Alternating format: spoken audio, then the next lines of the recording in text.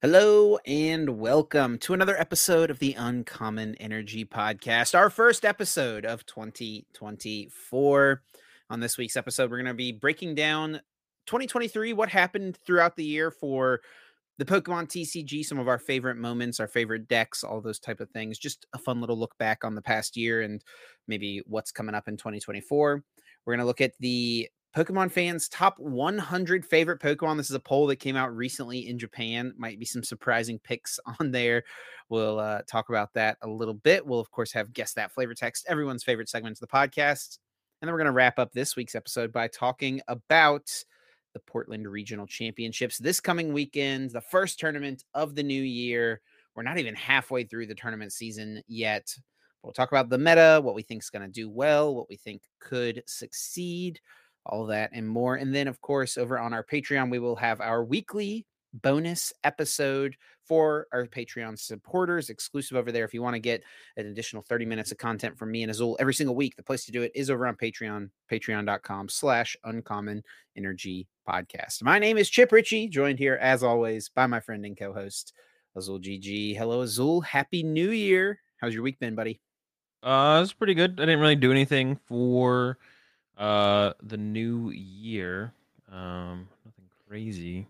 But it's been a good week it's been a good last month or post San Antonio Regionals, I guess, of content. Been pretty consistent with the streams, uploading to YouTube. All that's been going super well. Over on Twitch and YouTube, so that's been exciting. And I'm just gonna try and continue to be consistent with that going to the new year. I think it's my one goal, I guess. I guess we could talk about what is our New Year resolutions. Mine is just be more consistent with content. Personally, it's my goal. Try or be as consistent as possible. I'm not gonna put it on myself to. The goal ideally is upload a YouTube video every day and then try and stream every day that I'm not traveling or competing in a tournament. But I took a day off on Saturday because it's some other stuff I had to do around the house, stuff like that, and feeling a little burnt out. So I just took the day off, whatever, stuff like that. But gonna try and be as consistent as possible I can this year. But yeah, just a lot of content for me this week. And yeah, it is the new year. So happy New Year to you as well, Chip. You got any big goals this year? Anything changing for you? Not really. I've never been super huge on New Year's resolutions, to be honest. I've kind of, if there's ever something that I've kind of felt like I needed to do in my life, just kind of, I don't, I don't know. I've always thought New Year's resolutions are kind of silly because it's like, why wait for, Yeah. why is New Year the time to, set those new goals and make new changes in your life or whatever? Why can't you just do it whenever whenever at any point throughout the year? And I guess you could, but I guess New Year's for a lot of people is just kind of like a good starting point to set stuff. So I mean, I'm not hating on resolutions or anything like that. I think people should be doing things to try to improve their lives. But I've just never really gone out of my way to set a resolution. I actually did one year just cold turkey. So I uh for a long time was pretty bad about drinking a lot of soda, and I still drink a good bit of soda, probably more than I should, but I went 10 months in a year, something like that, without drinking soda. The one time I had a New Year's resolution, it was like, you know what? I'm just gonna stop drinking soda. And I just did it instantly. And then one day in 10 months, like October or something like that, I was just like, you know what? I kind of want a soda today. I was like, I'm not gonna go the rest of my life without drinking a soda. So I might as well just go ahead and go drink another soda.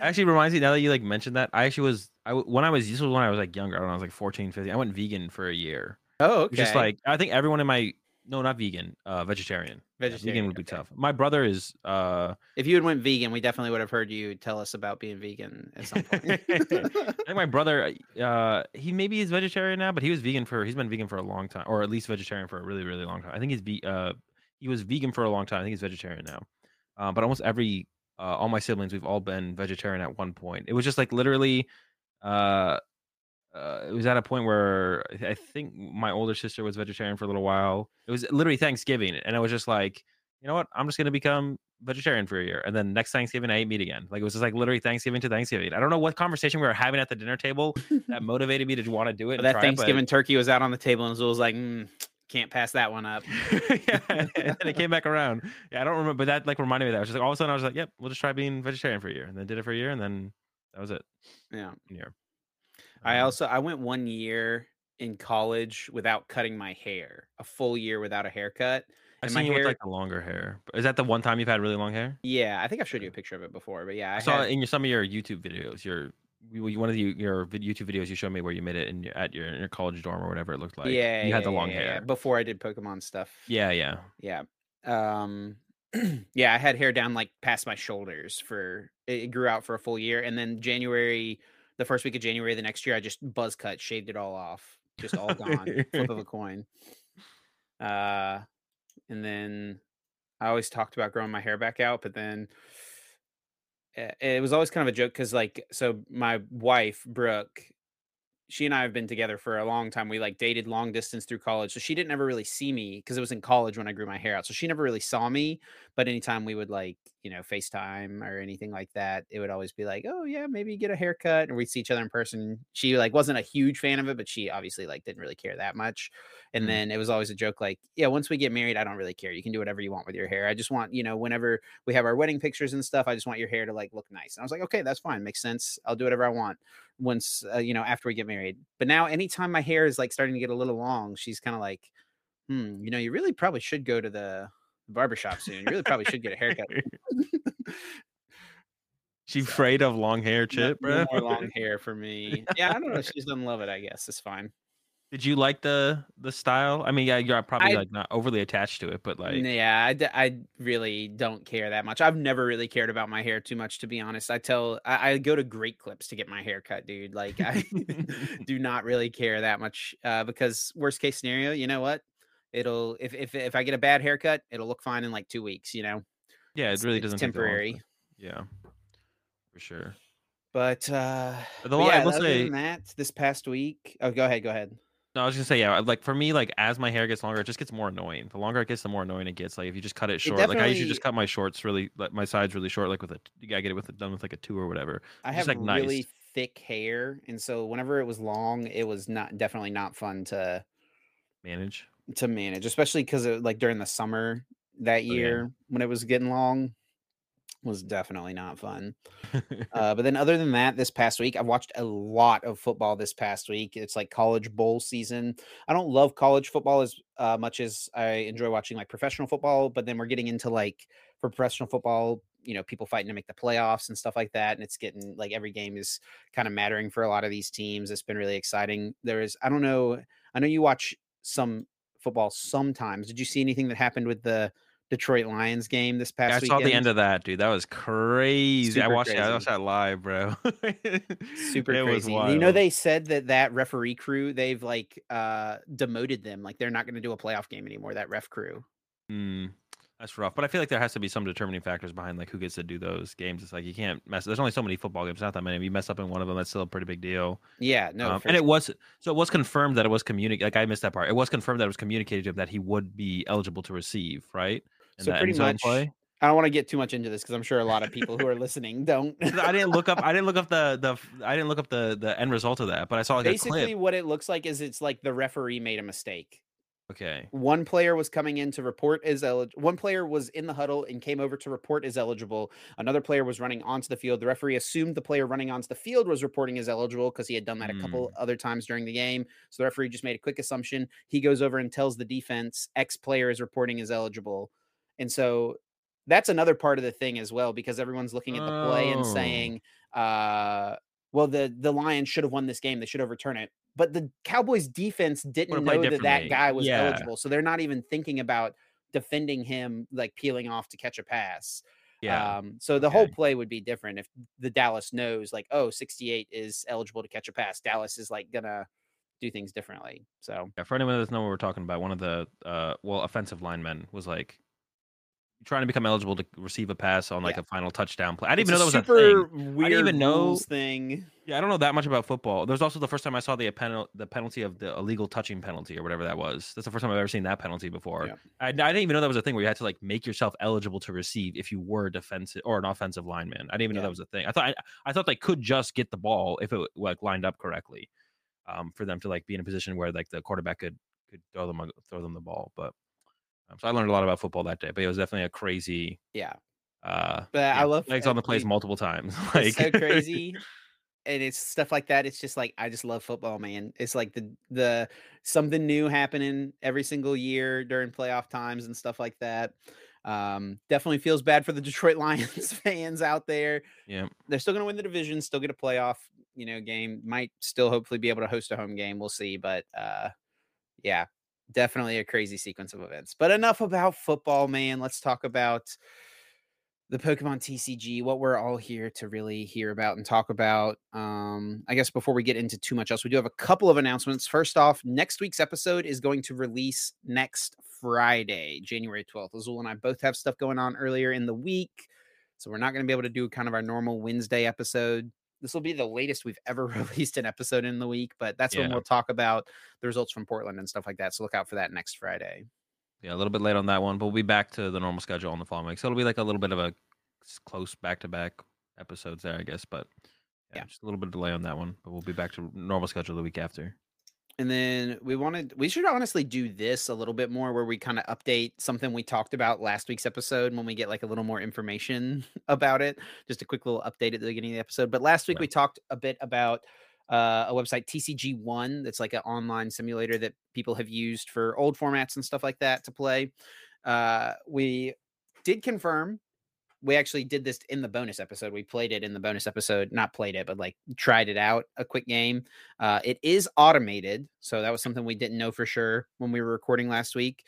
And then also something we were joking about last week was how there were so many people on the website playing the Team Up through Chilling Reign format. And we were like, why the heck are people playing this random format from 2021? But some people let us know in the comments, actually, that the reason for that is because that is China's current standard format. China just kind of recently got Pokemon TCG, and like as far as like organized play goes, and they're behind catching up and stuff like that, and that is their current standard format. And so the people we saw playing on TCG1 were probably Chinese players who are practicing their current standard format because that's the only way you can really practice it online.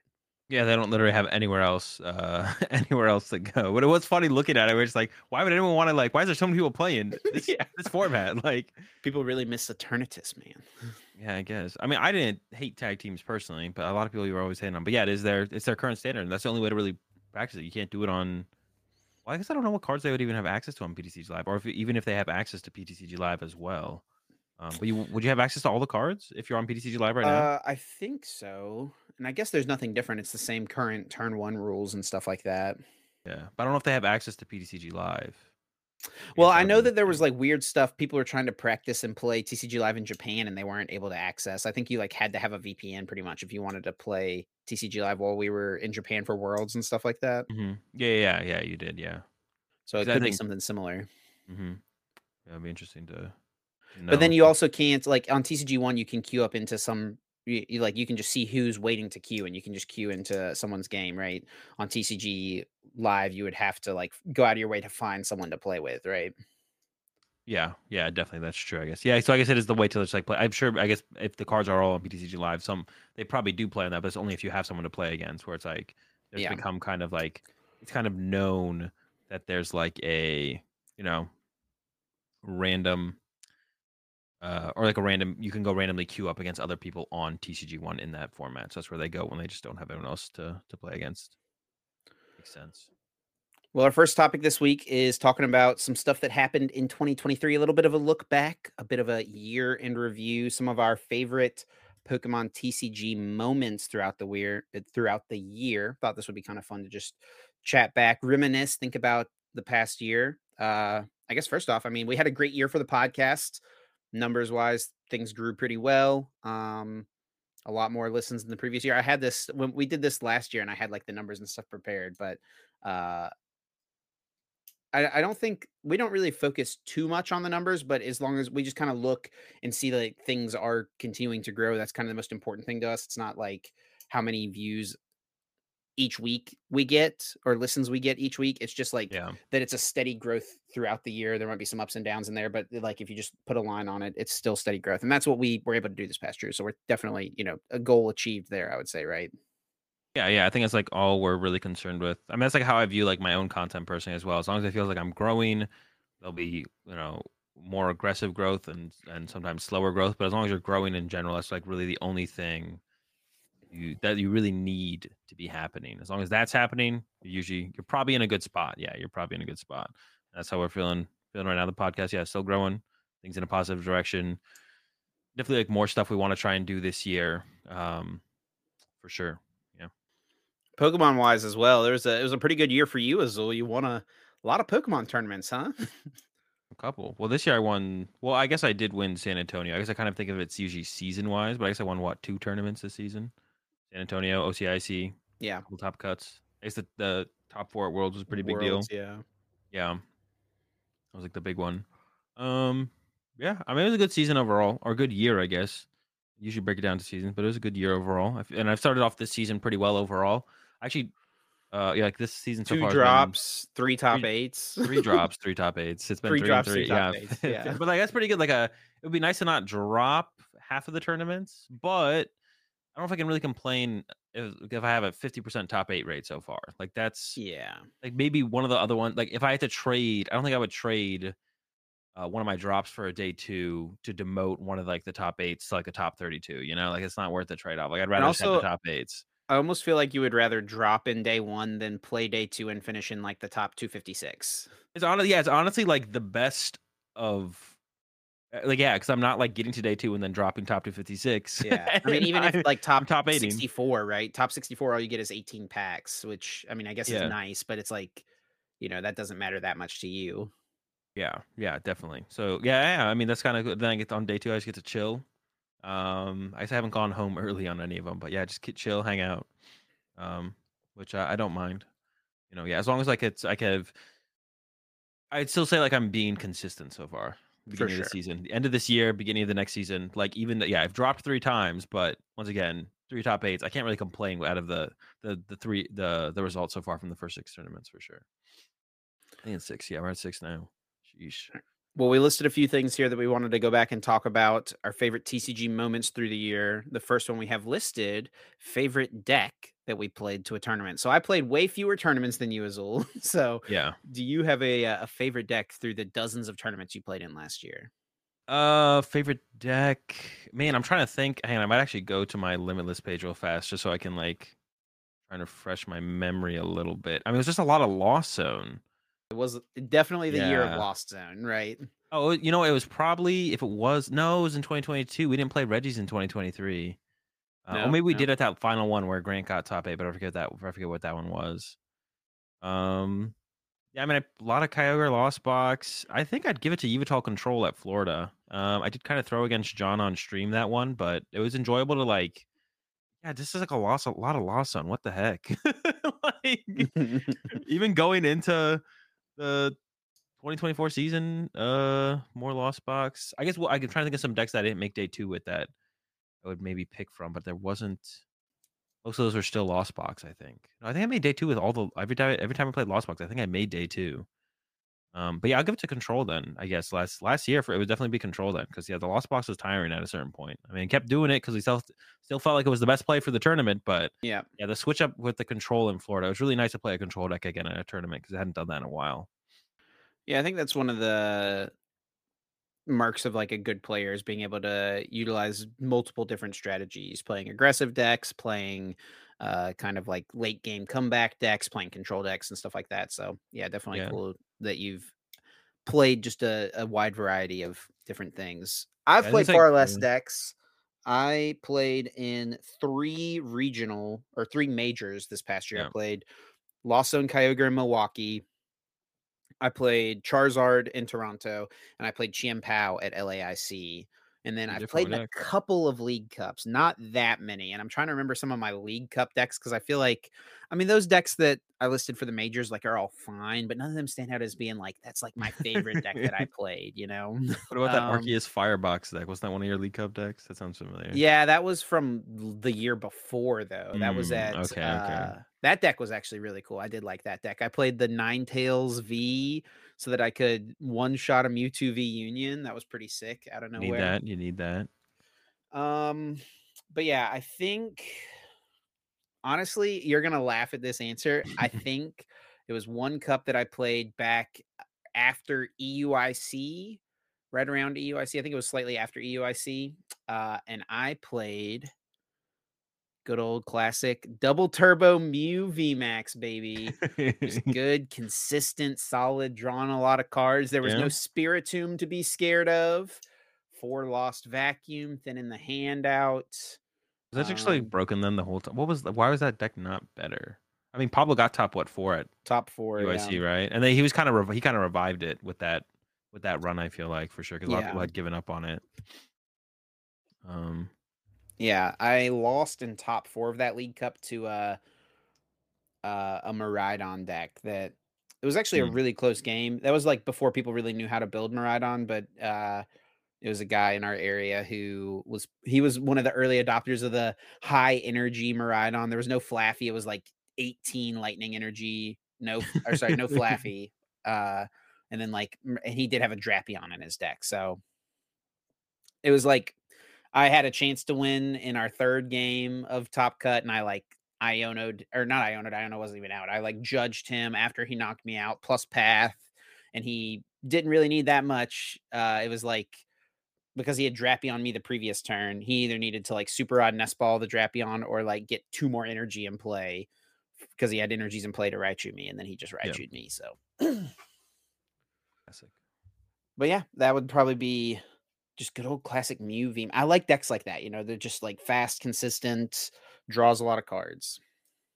Yeah. Definitely a fan. All right. Well, my favorite deck for a tournament. I don't remember thing I was gonna say on that, but I completely blanked on. Yeah, you looked like you were spacing out there, buddy. Yeah, I know. I had something I was gonna say, and then it started escaping me. Now I can't remember what the heck it was.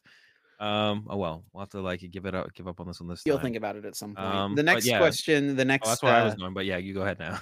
The next point we had was favorite tournament location throughout the year. So while I didn't play in as many tournaments, I still went to just about as many tournaments, casting and working them all. So yeah, did you have a favorite tournament location this past year, Azul? I almost want to say Japan, but I didn't I would enjoy it a lot more if it wasn't in the summer. Not a big fan of the heat.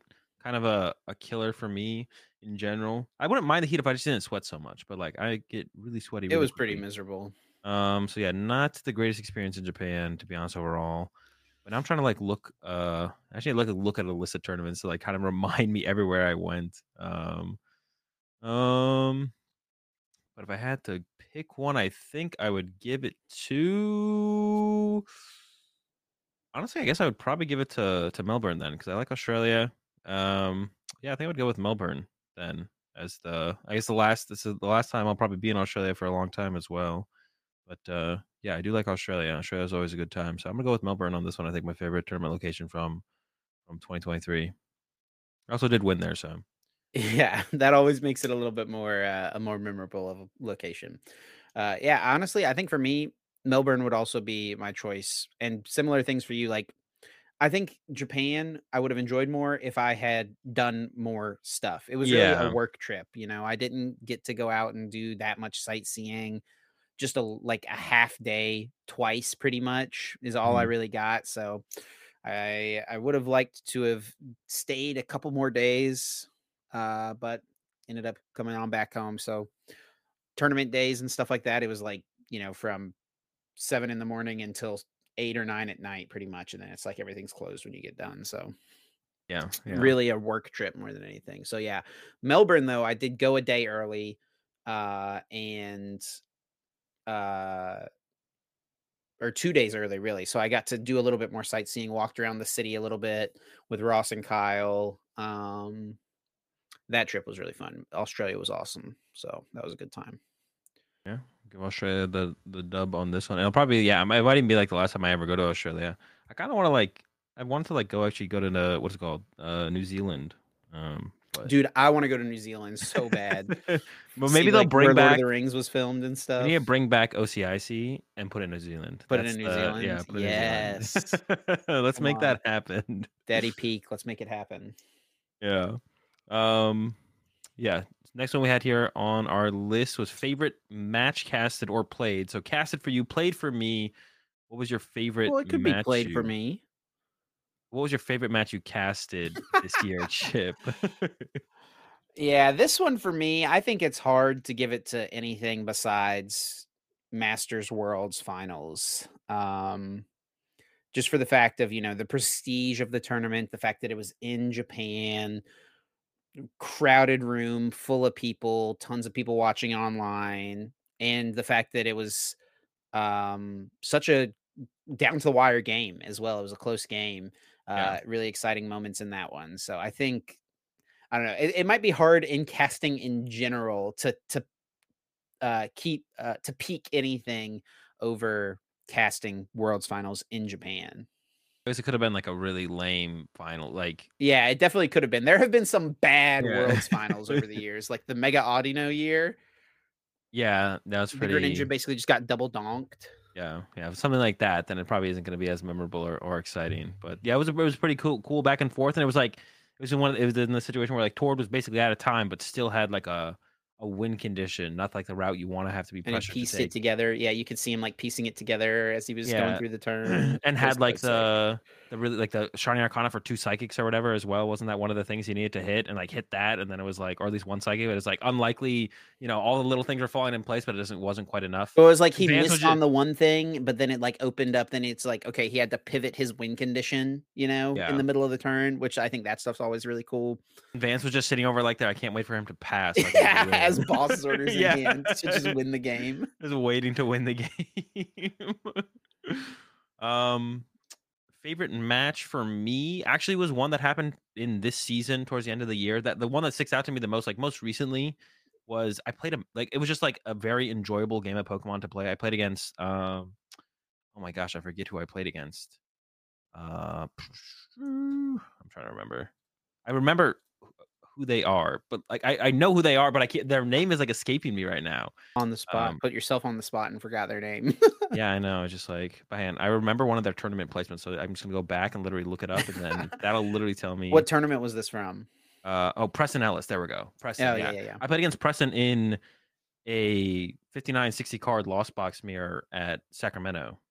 We were both playing Raymond Long's Zamazenta Kyogre Lost Box, and we had changed one card. I forget what card we changed, but I don't know. It's just like a really weird game where both of us had a slow start, and because we both basically knew the exact 60 cards we were each playing, it was just like a really high skill intensive game of Pokemon. It was just a really enjoyable. It was like it was like literally like stands to me as like one of my favorite matches of Pokemon I've ever played. We did tie in classic Lost Box fashion, where we each won a game, and there wasn't enough time in game 3. Who was But gonna win game 3? I think I think I was ahead by a little bit. But game 1 and game 2 were just like really interesting.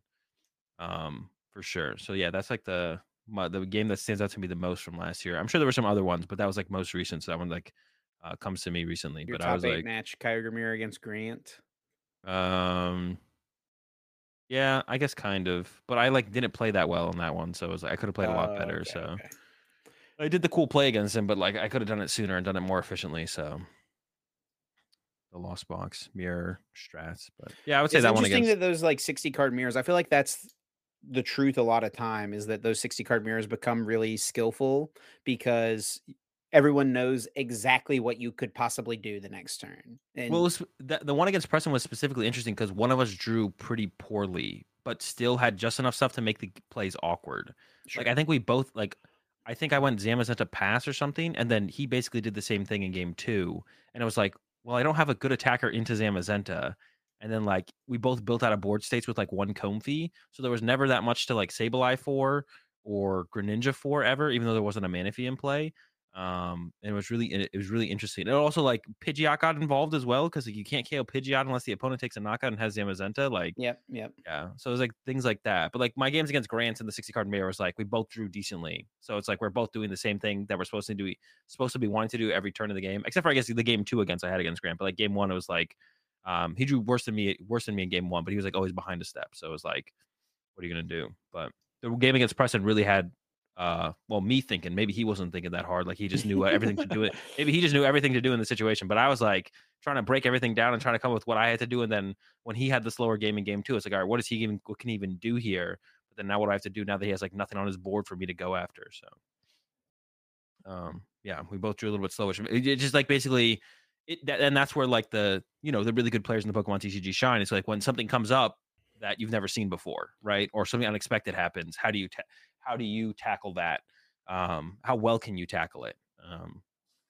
Yeah, instead of like the same thing you see every single game in the matchup, and you know how to play the matchup, and then you're just kind of playing like on repeat, just instinct at that, or not instinct, but you're instead of playing on instinct, you're playing on what am I thinking of? You're sort of repeating what you've normally repeated in a matchup, right? If you were to explain someone how to play a matchup, you're doing that, Yeah. and not doing anything new or fresh or having to come up with something interesting in the moment. Our next one is less about something we have done and more about just something in the community in general. And that is our favorite new player on the rise. So someone who is an up and comer, maybe in the past year, or someone who has up and become in the past year, like someone who, maybe before a big tournament win or a big tournament finish wasn't super well known, but now is become like a mainstay in the game. Do you have anyone? I think there's kind of two people that stick out here. So I'm interested if you pick one, I'll just pick the other one. Who do you think is your favorite new player on the rise this past year? Well, I probably have to give it to Grant Shen. There's the one that comes to mind though. He hasn't got a dub yet, but Not one of the two people I was thinking of, by the way, but that is a Oh. good choice. Yeah, very good at the game. Yes. Very humble, very good understanding of the game as well. Like every time I talk to him, very humble person in general. So, yeah, I'll say Grant Shen. I think like he's gonna get his dub eventually. I know that's something he wants to get eventually, but He's had a crazy start to the year too. yeah, might have to get he definitely needs to like become more comfortable with more decks though, because the Chien Pao is not as good as it once was. But yeah, definitely something to look at moving forward. And kind of already like established himself as like one of the top North American players so quickly. It's like his second season, I guess, as a master now. Yeah. Season Yeah, and a for half. sure. He's been doing really well this year and, throughout the past year as well. Not one of the two people I thought you were going to say. The two people that came to my mind. The first one is definitely Andrew Hedrick. Yeah, I had him in mind as well. Yeah. A couple regional wins in this past year. Mhm. He had a top 8 at the very start of the 2023 season. Had a couple of okay finishes as well, a top 32 in Indianapolis in 2022, but he really broke out big time in the 2023 season. In October 2022, had the top 8 in Peoria, and then the obvious 2 back-to-back wins back in Yeah. February with good old Lugia, and has continued to do well. Played Lugia, played a lot of Lost Box through the end of the year, and still had some really solid finishes, top 8s, and he won a special event as well. And the other one, I guess Hedrick would be the one I chose, and then the honorable mention would be to Reagan, I think. Oh yeah, that's a good one as well. Yeah, Reagan for sure. Reagan feels like less of a choice for something like this because I think he's someone who we have known for a lot longer because he was dominating in seniors and in juniors and stuff over the past few years. Yeah. And then this past year being his first year in Masters, had an okay start, got a top 32 finish at LAIC, but then few top 8s at regionals, second place to you at OCIC, and then ended up getting his win in Fresno to close out the year after having this run of tournaments is nuts, right? Second place, third place, first place. Yeah, it's not bad. Yeah, Reagan's a good shout for sure. But it did feel like he was already kind of on the map Yeah. before he even left seniors. Like he worked with Isaiah Bradner and crew. And they were a very notable group. And then and then was like kind of like the top senior basically leaving to Masters that year as well. Or this last season. So yeah, it felt like he was like already like geared up and set up to not only do well but be already like known. He's not like a breakout player, right? It's kind of like That's he's definitely fair. it's like not someone we didn't expect to be doing well. It was like he's definitely going to be doing well. It's just like how well will he do in his first year? Definitely a good point for sure. Next one is favorite deck that you didn't play to a tournament. So something that you maybe, appreciated the uniqueness of it, but you wouldn't have ever chosen to play it really for an event or something that someone came up with before you had an opportunity to. You have a favorite deck that you didn't play to a tournament throughout this past year?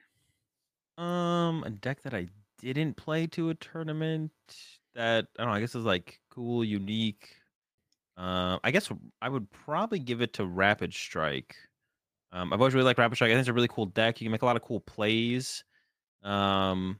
and set up for some like big late game plans as well. So I think I would say Rapid Strike is like the coolest deck, or what was it? The favorite deck that I didn't play this year. Favorite Yeah, deck that you didn't play, yeah. yeah, I think that'd be it. Because like none of the other decks, I like playing like all the Pokemon decks, but like I don't regret not playing Roaring Moon at like a tournament last Right, year or right. something. Like even if Roaring Moon was better, I wouldn't regret not playing Roaring Moon at a tournament last year. I definitely don't regret not playing Lost Tina at a tournament last year, like anything like that. So I think I'd give it to Rapid Strike, because Rapid Strike's pretty cool. It's a pretty sick deck.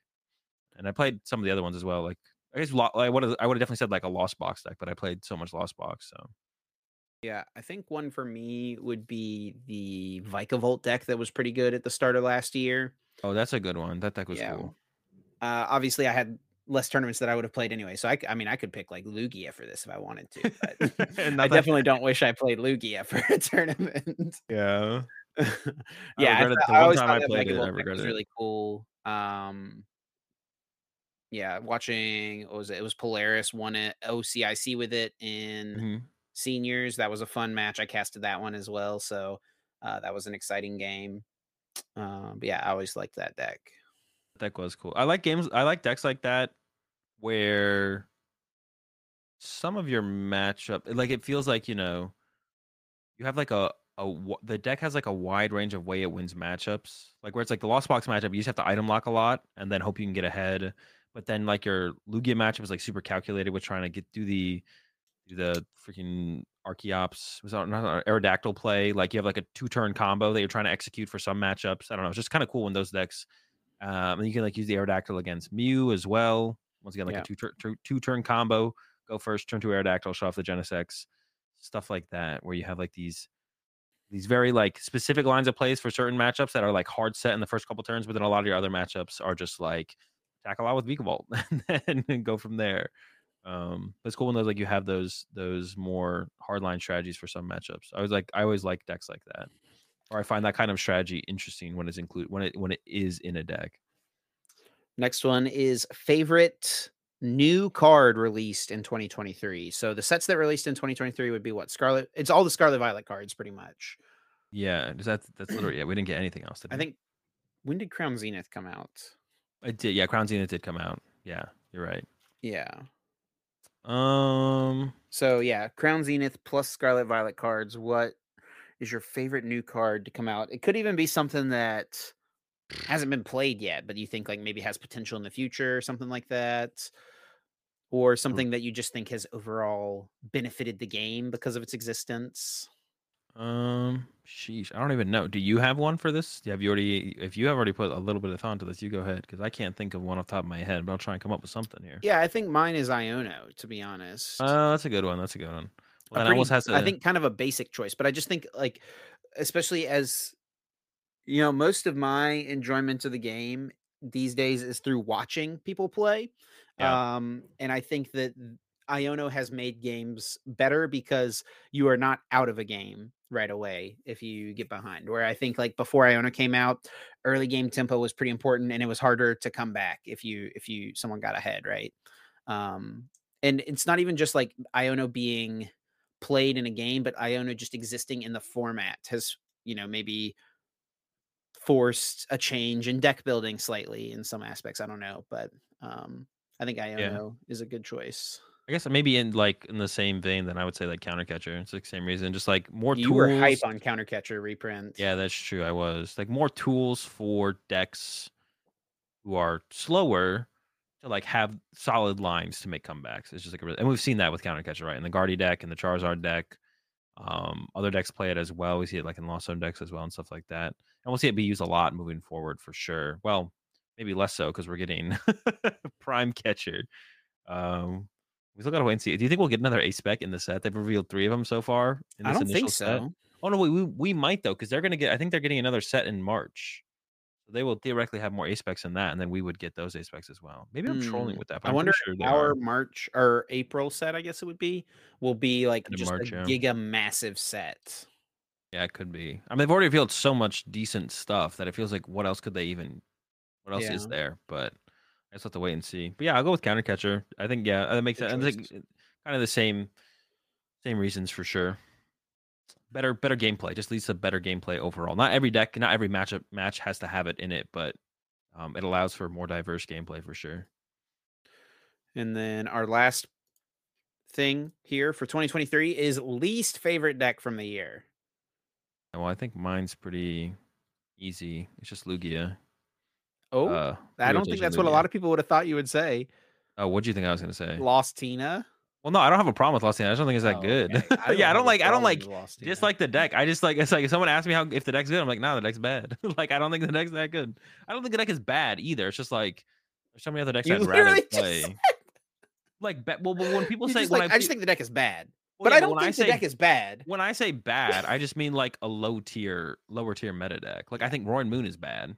Like but I put it on my tier list. Like they're both on my tier list. They're both bad decks on my tier list. But when people say when people hear me say bad, they think, "Oh my gosh, he hates the deck." And so but I don't really hate Lost Tina. It's also just super unenjoyable to play. Like even Roaring Moon's fun to play. Like I enjoy playing Roaring. I just hate playing Lost Tina. It is such a drag to play. Um, but yeah, I would say pre-rotation Lugia. It's just the whole format was super unfun. The meta never evolved. Like there was just nothing. It was just here for too long. Yeah, it was it would too have been not long. fun for 3 months. It was even more not fun for 6 months. It's one of the worst metas of all time, I think. That and like Vivid Voltage go up there as some of the worst, and those have been both pretty recent in the last 3 years, right? Yeah. But So ever since rotation, new set, and stuff like that, I think the game has felt very fun. it's felt a lot better for sure. Yeah, I think we have a little ways to go still. I think we gotta just rotation or two away from hopefully being where like the game, hopefully like their vision of the game is like fully evolved For out. the But it's game like to it's realize its hard. potential. Yeah. I think we're probably a rotation or two away. We'll see what this rotation brings, but I think we might be one more rotation away from it getting to a really, really good place. We'll see though. We'll see what this first rotation brings. I think for me, I mean, Lugia is a pretty easy choice for sure. Yeah. Could definitely go that way. I'm gonna go a little bit of a different route though, and it's not because I dislike the deck, but it's because the deck has disappointed me so greatly. Because I had high hopes for this deck. It was one of the things I was most excited about from the newest set. I played like 2 games with it right when the set came out, and basically have not gone back to it because it just was not that good. And that's Golden Go EX. Ooh. It's kind of on the rise right now. That's It is making a its little bit on come the rise. up. I haven't played yet with the new list, I will say, that's kind of popped up with the Palkia and stuff like that. I So don't that think it's does that big give of a me a game little bit of changer. hope. I don't think it's that big of a game changer. I think the deck is Ah, still pretty mid overall. I had your high hopes, like I didn't have high hopes for it, but it made me think that there was a chance. There was never yeah. a chance. But yeah, it's still like one of those decks where it's like, but it is one of those decks where it's like, and I mentioned this a lot last season until we got Scarlet and Violet, I think. No, until we got Paradox Rift, where it's just like the bad decks were so bad. But this set, the bad decks are like not that bad from Paradox Rift. Like the bad decks are fun and they can beat some of the meta decks. Not enough to make them, worthy to bring to a tournament if you're trying to win the tournament. But like it's fun to play the Golden Goes, and stuff like that. And there's been a couple other ones too. I can't think of any off the top of my head, but stuff like the Golden Go, where it's like we were missing that for like 2 or 3 sets in a row. Yo, I also just noticed in the corner of Golden Go's card, you know how it like pictures the Pokemon it can evolve from, right? Yeah. It's got both forms of Gimmighoul in it. Oh. There's like 2 forms of this Pokemon. I don't know if you even knew that. No, but I guess now I realize it because of the 2 different artworks. There's the chest form and then the roaming form. Yeah. I wonder if someone would if it didn't, were they afraid of someone like rule sharking someone and being like, oh no, wait, these are both in the chest. We don't have These the are both non-chest in the form. chest, yeah. So they just haven't given us a card of but the there's a new roaming one form yet. There's a new Gimmighoul coming out, isn't there? I think there is. Is there? Yeah. It might be in Paldean Fates. I'm not sure. It might be in the January set though for Japan. No. It should. I think it's Paldean Fates. I don't think we've seen any like bad cards from Japan's new or late or upcoming set. I don't think we've seen any bad cards from that. We've just seen all like the good stuff. It's another chest form.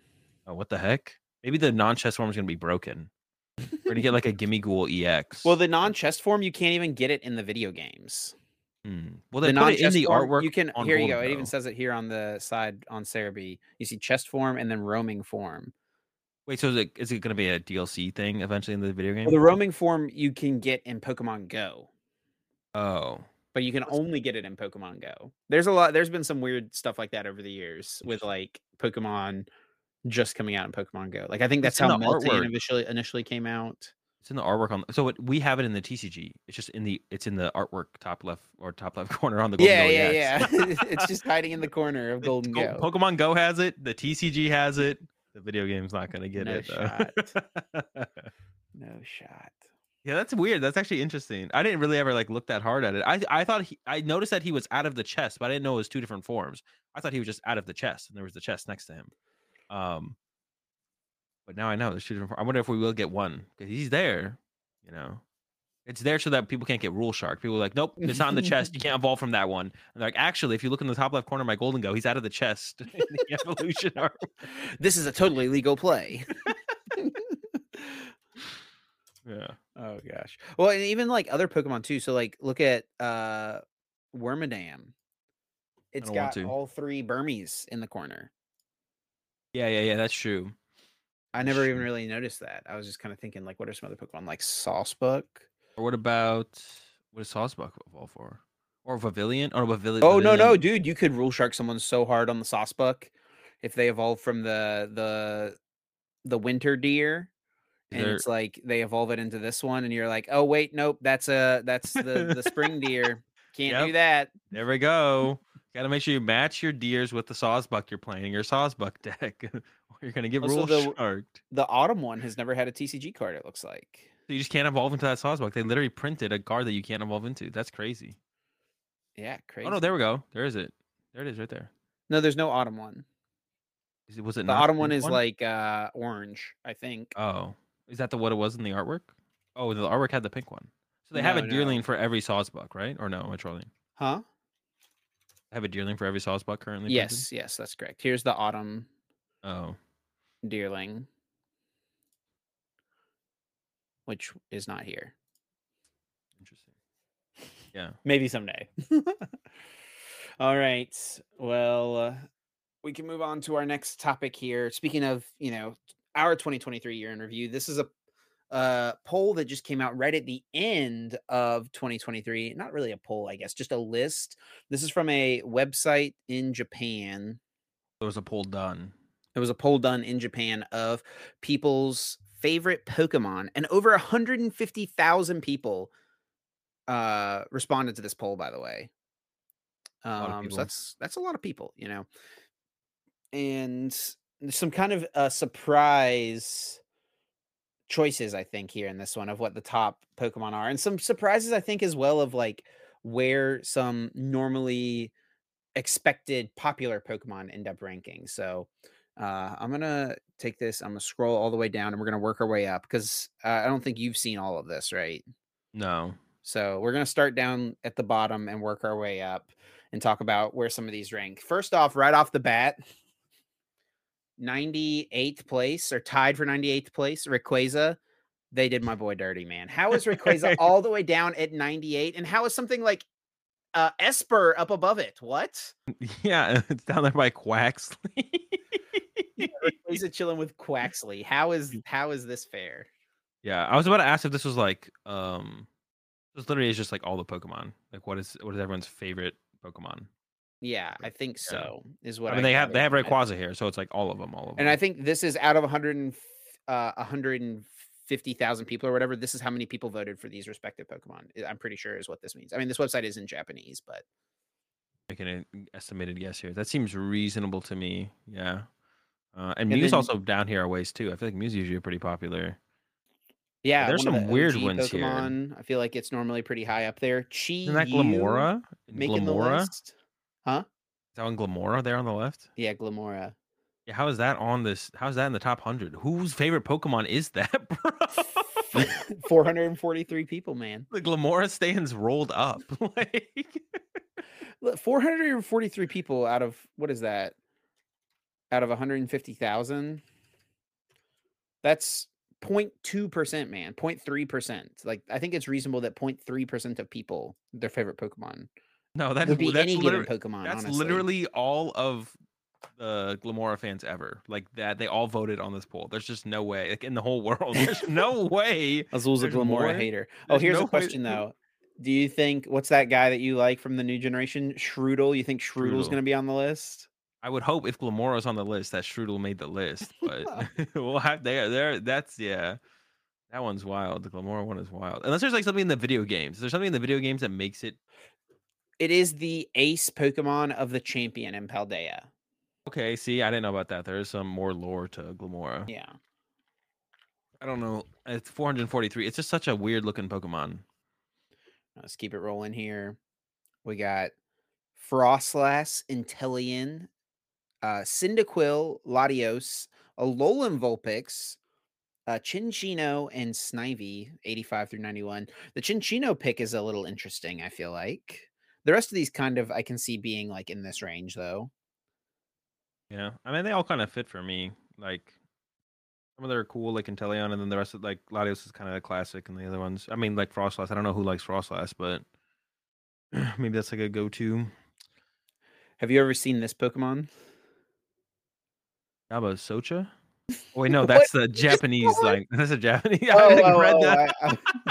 You were reading What is this that? here on the page. Yeah, I was reading Okay. that. I was like that because I've never seen it before, so I just thought that name was what it was what its name was. But no, that's what its name is in uh Japanese, I assume. What's it called? Sinestia, I Oh, think. we Something like just that. never got this Pokemon in a It's just not card. out yet. It's from the DLC of the video game. Oh, It's like a wait, newer does it evolve Pokemon. from Sinesti?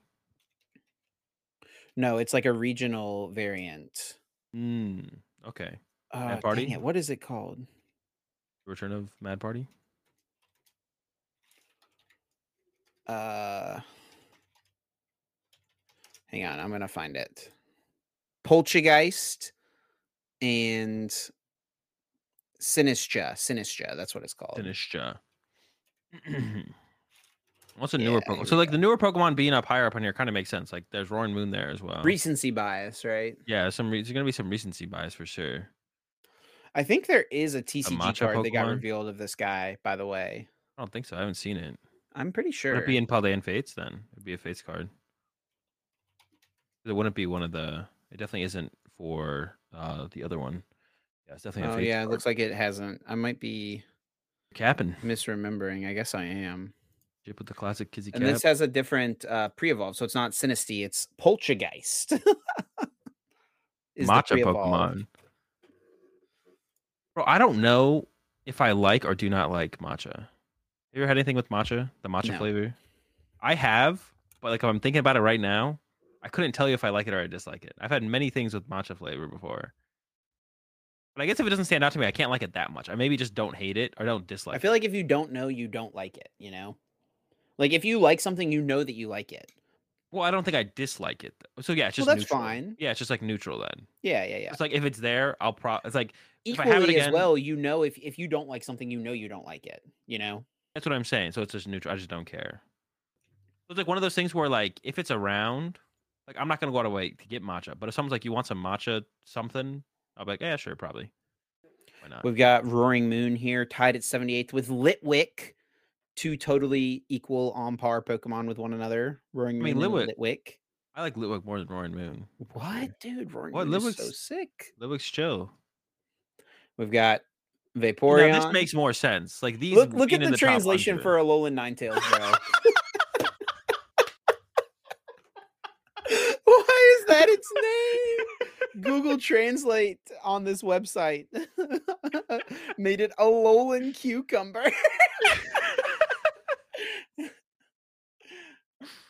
Oh.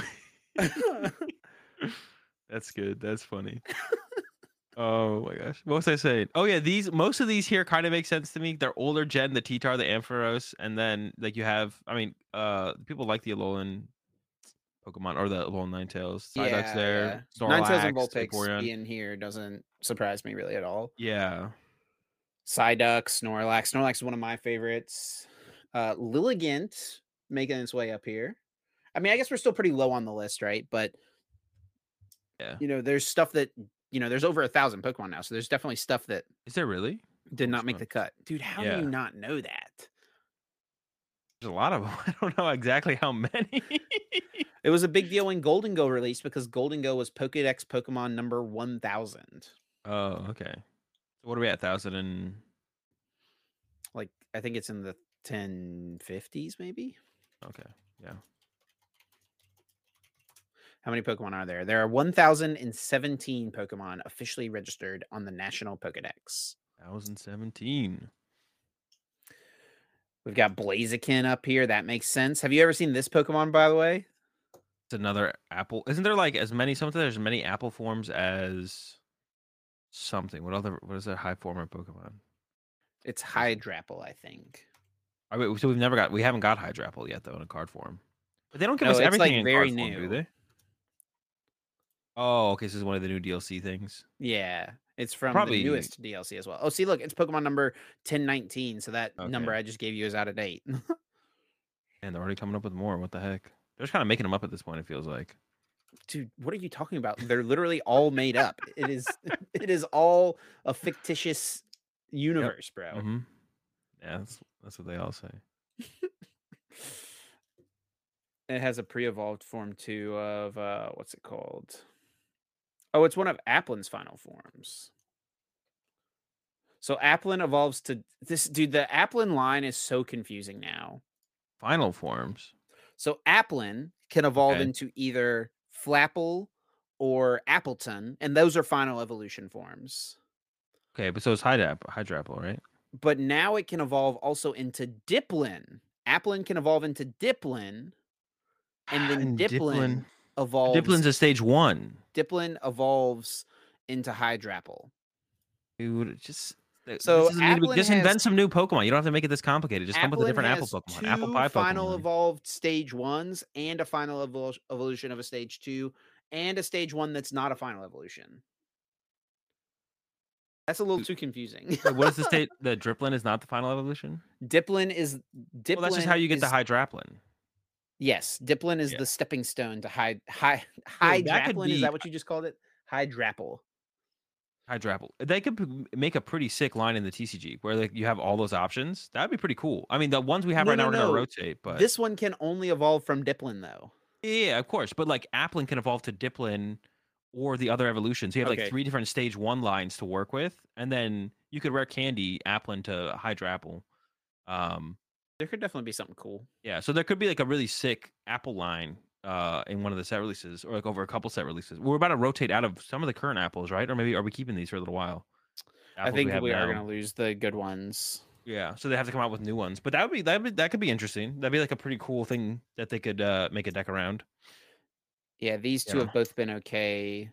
I mean, they're both like I shouldn't say okay. These are both cards that have existed that someone could have played theoretically at some point. Yeah, they were Zorobox cards. And Zorobox is bad, so it's like if you're a Zorobox card, it depends how good Zorobox is, and it wasn't good. All right, this one has to just be on here for recency bias. By the way, Fido. Well, it's like one of the new cute Pokemon, right? Sure. Plus recency bias. Yeah. Let's keep going here to get through. Yeah. Some old classics: Arcanine, Jirachi, Goldengo making an appearance. I think that makes sense. Yeah, Screamtail being up here as well doesn't surprise me too much. Yeah, that makes sense because it's like a new form of an old Pokemon, right? Yeah, I bet Clefairy will be up here higher as well. Yeah, we've got a bunch of old ones in this one. Yeah, Lapras, Ditto. Ditto is kind of a cop-out answer because Ditto is every Pokemon, Metamon. So Ditto, if he's your favorite, everyone's your favorite. Dude, what is how did the bird make its way up here? That bird is so ugly. Quaquaval? Yeah, Quaquaval. Winnable? You're not a fan of? No. Have you ever seen his animation in the video game? No. It's worth seeing. Dude. Are you a big fan of it? No, but you just need to see it. All right. Show it to me. Let's do it. Animation. Here we go. Okay, I'm gonna mute this. Here's what it does in the video game. Maybe you have. No, I don't think so. Look, dude. Just delete this Pokemon, man. Bro, what? He's vibing. Nah, he's just living his best life, and Azul says delete. Reuniclus is get us back under 1,000. We could come up with like 20 Pokemon to delete to get us back under 1,000. We're not ready for 1,000 yet. Well, I feel like one of the Pokemon we could delete would definitely be Reuniclus. No, I like Reuniclus. You actually know I need to get used to saying its name correctly, but that is not how you say his name. How do you say it? Oh, you told me this. Reuniclus. Reuniclus. because it Yeah. is a unique Renew. Pokemon, Yeah. Okay. Dude, not some of the Ryu Nucleus or something like that. That's how I thought it was at first. Whenever they told me like the way we say it is not right, but Reuniqueless. All right, we've got Superior Chien-Pao being up here. New Pokemon, a cool legendary, all that. yeah. Nothing surprising. These are none of these are surprising. Maybe for it a I little guess bit. Pikachu's maybe a little low, to be honest. I guess that'd be the That only is thing. true. Pikachu being at 38, the mascot of the franchise. Also, Dragonite, you could say, is a little low at 37. Yeah, I feel like Dragonite should be higher than Pikachu though, so that kind of makes sense. I mean, I guess I'd be more surprised because Pikachu's like everyone's just tired of Pikachu, bro. He's literally everywhere. He's on everything. Like he just needs to chill out. Why I would you have think one it's like, rat when you could have 4 with a narwhal rat? well, one of the measures should be just like what is more popular than it. So, like the fact that Yeah, Pawmot is more popular than he's kind of a Pikachu, cooler like Pikachu. He looks like Pikachu's like, it's like the angsty teen. It looks like no, the teen dude, this version of Pokemon, Pikachu. this looks like the Adventure Time version of Pikachu. That's what this Pokemon looks like. Actually, yeah, it does kind of look like that. This is Cartoon Network Pikachu. Did you see the name translation for Tandemaus? Narwhal rat? Narwhal rat. Dude, the name translations on these is like is the best part about this. We so could have do a it. full segment on bad Google Translate of Pokemon names. Narwhal. Uh, Up here, we've got Alright. Charizard at 23. It's kind of low. That's got to be pretty low. Charizard is my Under favorite Pokemon. Koraidon? Dude, Koraidon is terrible. I hate Koraidon. You don't like Koraidon? No, I mean I don't like Rhydon either, but I mean, I think it makes sense that the cover legendaries of the newest game would be pretty high up on the list, you know? yeah, that does make sense that they're up here for sure. Tatsugiri being up here at 26. Luxray's Luxray. pretty high, and Hydreigon, but I think that makes sense. They're cool Fluttermane being pretty high up here. We've got Dragapult at 21. All right. Do you know what this Pokemon's name is? I mean, it's the moth Pokemon in a different form, right? I have no idea. I have no idea what his name is. It's not. It is a Paradox version of. Oh, it's Fluttermane. Bro, this is Oh, Fluttermane. that's The Fluttermane. Mischievous. This is a I don't Paradox remember. version of Volcarona. It's I don't remember. I know the card. What the card does though, but I no, don't you remember. don't. Yeah, it's when it goes from the bench to the active. It gets fire and drafts the other Pokemon. That is. Is A that different- this? This think is it is. Slitherwing. Oh no, it's not. No, it's not. That's You're Slitherwing? thinking of. Oh, what am I thinking of? You're thinking of Iron Moth. Oh yeah. So Volcarona Oh. has two Paradox forms. Oh well, that's why I think that because it's literally they're both okay. Yeah, they look They're the same. both Volcarona. they're This both is the Volcarona. One. Okay. This is the ancient one. I've never really looked at the Slithering card before. Like, yeah, I didn't notice that was a moth. I thought it was like a snake.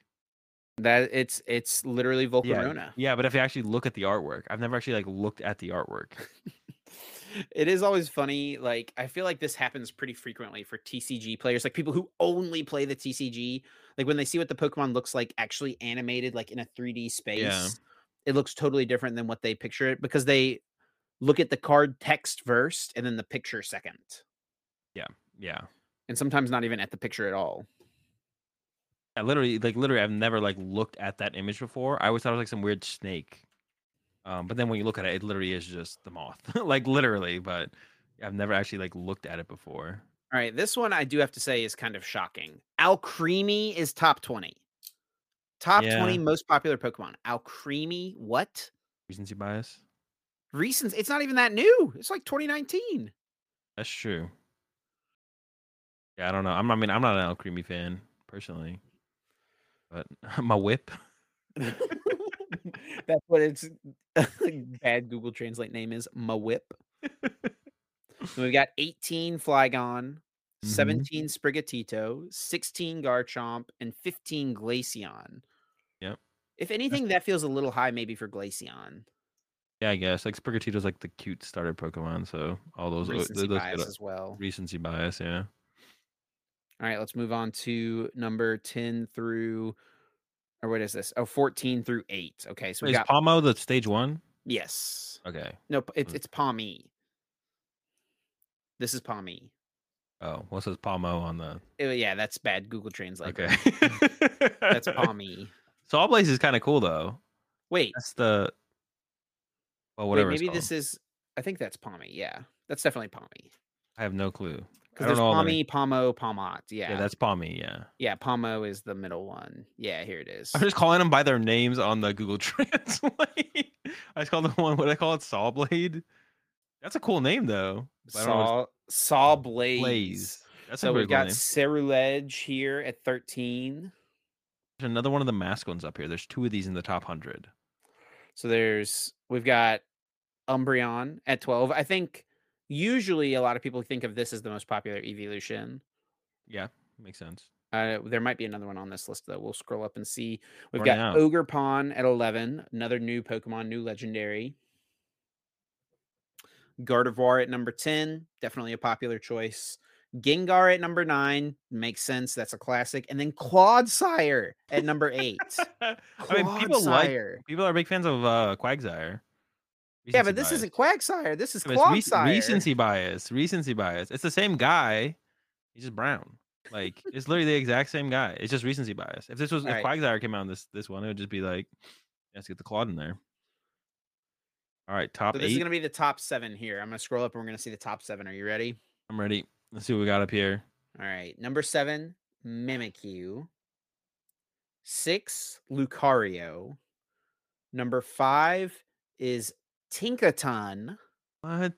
Number There's another evolution. 4 is the most popular evolution, and that is Sylveon. Number 3 is, this has to just be the most surprising thing on the entire list, I think. Number 3 is Chandelure. That one The third is most popular Pokemon.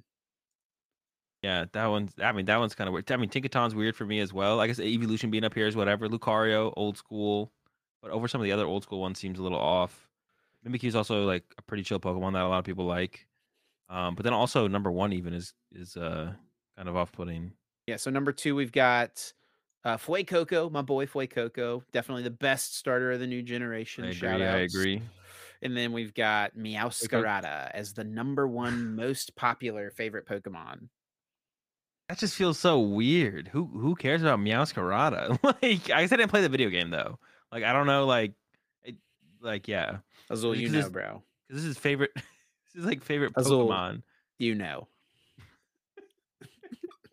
Favorite Pokemon, not like favorite like it's not just trading card game players. So I feel like that probably influences a little bit. And this is also, I would imagine, some diehard TCG Meowscarada fans. I would imagine this is all Japanese people as well, because this is. I feel like the Japanese Pokemon fan base is less, maybe not less tied to. I don't know if that's the right word, but they're like more recency bias. Well, I think like American or like Western Pokemon fans are mostly tied to the classics, like the nostalgia, whereas Japanese Pokemon fans are more like enjoying the new stuff still, right? And that's why we see things like Ogerpon so high and Meowscarada, Fuecoco. Like, I think if you took this poll in America, the top choices is just like Charizard, Pikachu, Mewtwo. By the way, Mewtwo not even on this list. Mewtwo not in the top 100. Yeah, not big Mewtwo fans. He's pretty sick though. That is sick. That's another one. And like there was no like Charmander, like you said, but there's like Fuecoco up there at the top. No Charmander on the list at all in the top 100. I guess they said there's like 150, or is it every Pokemon ever? But we only see the top 100. Yeah, we're only seeing the top 100 here. Yeah. So in the top 100, no Charmander, but they have something like the Fuecoco. But Fuecoco's pretty sick, so I'm not complaining to be honest. But it is a little bit of a surprise for sure. The last time I saw anything like this, I think I mentioned on an episode like pretty recently. There was like a poll done on Reddit a while ago. And like the number 1 Pokemon was Gengar, number 2 was Charizard, and it's just like, exactly what I would expect. Yeah, like that was I don't know, that was a couple years ago now though, but I think it was a pretty big poll that ended up being a pretty big poll. It got like it was on front page of Reddit and all that stuff, so a lot of votes. I don't know how many votes, but yeah, the top 10 when I remember looking at it, I'd be like, yeah, this is just like all the top Pokemon, most people's favorites. Yep, all the classics. But that list I read there was some interesting. It'd be cool to like do that like a worldwide, like a Pokemon put out a poll on their website for favorite Pokemon. That'd be pretty cool to see the results of that, to be honest, actually. Yeah. See what people's see what is like the The most loved most Pokemon. loved Pokemon. Yeah, I was trying to think of what the heck they say there. I knew what I wanted to say and what the what, but yeah, the most loved Pokemon in the Pokemon of Pokemon for Pokemon. Well, we can move on to our next segment, but before we do, we of course need to take a second to thank our amazing sponsor, Dragon Shield, for their support here on the Uncommon Energy podcast. Of course, Dragon Shield makes some of the best card gaming and tabletop gaming products and accessories on the market, including sleeves, binders, deck boxes, and so much more. Lots of variety in their sleeves, of course, as well. We do have a new promo code, and the link to that is all in the description. Azul, you ready to rock some Dragon Shields this weekend? Yep. I already picked out a couple pairs. I know I got a Tangerine in there. I'm not sure what else I'm bringing. 3 or 4 boxes just in case you need to hit him with a resleeve. But yeah, huge shout out to Dragon Shield as always for being a sponsor of the podcast. Like Chip said, check out the link in the description, dragonshield.com. Use our code UEPOD to get 5% off and support us while doing so. Yeah, use the same sleeves that we choose to use. Because even if we weren't sponsored, these are the sleeves we would both be using. So Yeah. we do. These have been my go-tos for years and years, Azul's as well. So definitely pick you up a set or two and use that code UEPOD to get yourself 5% off and show us a little bit of extra support as well. Get yourself some sleeves, show some love over there, dragonshield.com. With that being said, it's time for everyone's favorite segment of the podcast, Guess That Flavor Text, where each week Azul or I picks a card, reads the flavor text, and then the other host has to try to guess which Pokemon is featured on that card based on the flavor text that they were read. And then, of course, you do have a couple of lifelines to work with as well to try to help you out, help you figure out which Pokemon that is. The lifelines are what set the card is from, what stage the card is, and read an attack name. If you get it right without using any lifelines, you get 4 points. And for each lifeline you have to use, you lose a point. I've got a card picked out for Azul, and I've got to admit it, Azul, no holding back this week. I don't think there's any shot you get this one. I'm trying to keep my lead, bro. All right. Sounds good, Chip. Well, hit me with it. Let's see if I can maybe get at least 1 point out of this one. Maybe I'll surprise you with my Poke knowledge. Let's see it. All right. The shock waves from its cries can tip over trucks. It stamps its feet to power up. Oh boy, the shockwaves from its cries. So like some kind of sonic Pokemon. What does that even mean? Is it like a psychic type then? Or I'm trying to all right, give it to me one more time. I'm trying to piece some stuff together here. The shock waves from its cries can tip over trucks. It stamps its feet to power up. So I'm gonna guess it's like a Pokemon on 4 legs. I'm trying to think of a Pokemon that like I got nothing. I got very little here to work with. So I guess I have to use some lifelines here. It's the only way I'm gonna be able to get to this one. So what set is the card from? It is from Diamond Pearl Great Encounters. Diamond Pearl Great Encounters. This is an old one. That helps me a little bit. Those sets are not as big. There's just like less Pokemon back in the day in general. For some reason I'm thinking about Skuntank, but I don't think that's correct. I don't think Skuntank is letting out any kind of sonic cries.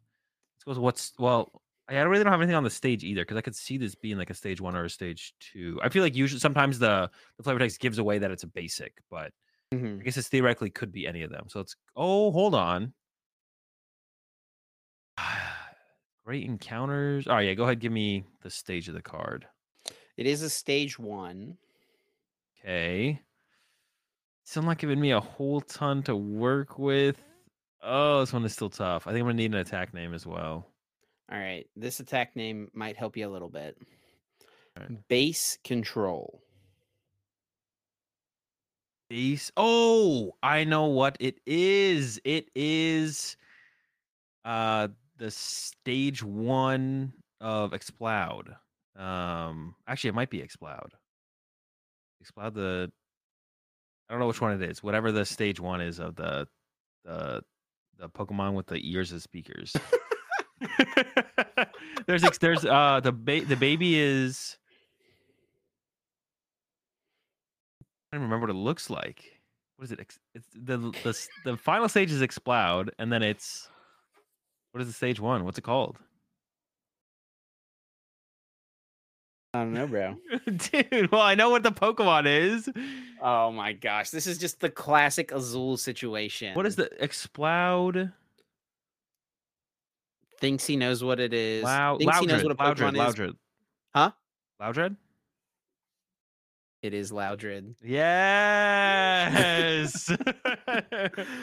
I could have given you Stomp, and I think you'd never get it if I give you Ooh. Stomp. But had to throw you a little bone there. I picked a hard one. Yeah, the base You were able to narrow it down. Well done. Well done. I don't even know if that made the difference. I don't know what clicked for me. As I think it maybe just clicked eventually. Show me what the Exploud looks like. I forget what the Exploud looks like from that set. Yeah, I don't know if the base control actually made a difference. Maybe it did. It definitely seems like it probably could have. But something clicked. I don't know if it was just the time. Yeah, I remember this one. I remember what it looks like. I don't know what Exploud is a funky looking Pokemon, man. Yeah, definitely. Oh, I thought Exploud also had like the ears that had the speakers, but I guess not. No, that's just Loudred. Loudred. Oh, okay. So I literally had Loudred in my mind as the stage 2. This is a funky looking dude, man. What's the basic called? Whismur. Oh, but of course, Whismur. How could I forget? What a dude. Whismur really has like a glow up situation going on. Definitely, like for sure, has a switch up for sure from its early days. Well, good job, Azul. You earn yourself 1 point. You can start to catch up a little bit. Only behind by 5 now. We're making moves. Yeah, well done. And the first time one of us has gotten a point in like 2 months or something like that. So it's been a while. Definitely been a while. Congratulations. It's definitely good though that we're, I mean, we'll see what we'll be able to do next week. Maybe it'll be still a dry spell for you, no points for you. We'll see though. We'll see what you can do.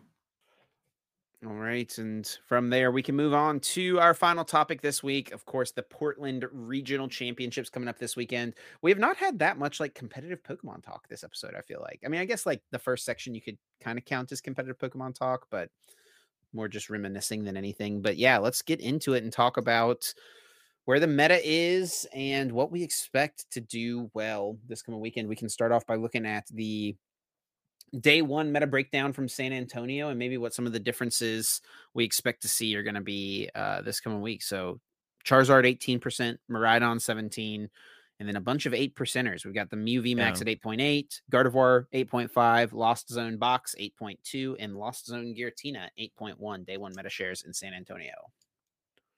Yeah, so I mean, I just think 18 and 17 is kind of insane numbers. I think the biggest thing about that is like Charizard and Miraidon were the two most popular decks for a little while. And after LAIC immediately, it kind of made sense, right? But like Miraidon continuing its play rate when Charizard is the most popular deck alongside it kind of doesn't make any sense to me. Like, how is Miraidon going to be as popular as it is when it's unfavored against Charizard? Like, it's not even like one of those like slightly unfavored. It's like solidly unfavored against Charizard. Yeah, like, you go against Charizard and you're like, damn, I wish I'd hit anything else in the room, right? That kind of doesn't make any sense to me. That Miraidon is so popular, so I feel like Miraidon's got to come down, right? Maybe I Charizard being at 18 is still really high, so I feel like they both have to come down. But I think Miraidon's going to come down to like 12%. You want to know what my crazy prediction is for this weekend? What? That Miraidon's going to be the most popular deck? No, Charizard 20%. Dude, that's just. I mean, That's I think the deck is solid. Charizard, I don't think the deck 20%. is that good though. Like, I don't think the deck is that much better than everything else to be like 20% of the meta. That seems kind of unhinged to me. But I mean, it is a good, solid deck, and I think it is a little bit more, like, I guess more casual player friendly than something like a Gardevoir, like a Lostina, like a Lost Box. And then you're not losing to the most popular deck in the room. If like, because Miraidon also kind of fits that criteria as well. It fits that criteria as well, but you're not losing to the most popular deck in the room if you play Charizard, because it is the most popular deck in the room. 20's a lot though. That would be, we haven't seen a 20% deck in a while, right? And since the Lugia days. Yeah, since Lugia. I don't know if I. Oh, what about Worlds? But Worlds is kind of an anomaly. But I think day 2 of Worlds wasn't like something was 20% in day 2 of Worlds. I don't think so. I thought I remember something. Maybe it was day 1 of Worlds. I thought we had a 20 weirdly in day 1 or day 2 of Worlds. I don't remember. Yeah, I don't think so. I don't have it that far back right here handy. Yeah, maybe I'm wrong. But something like Lugia and Mew were both very popular one day or the other. I think Lugia was super popular day 1. I guess we could look on Limitless real quick, but Oh, we could at least see day 2. Or do they have the yeah. day 1 breakdown as well? No, I think they just have day 2. Okay, we could take a look at that though, I guess. Yeah, day 2, Lost Zone box 18%. That's what it was. I knew there was something up there. But nah, okay, not quite the 20.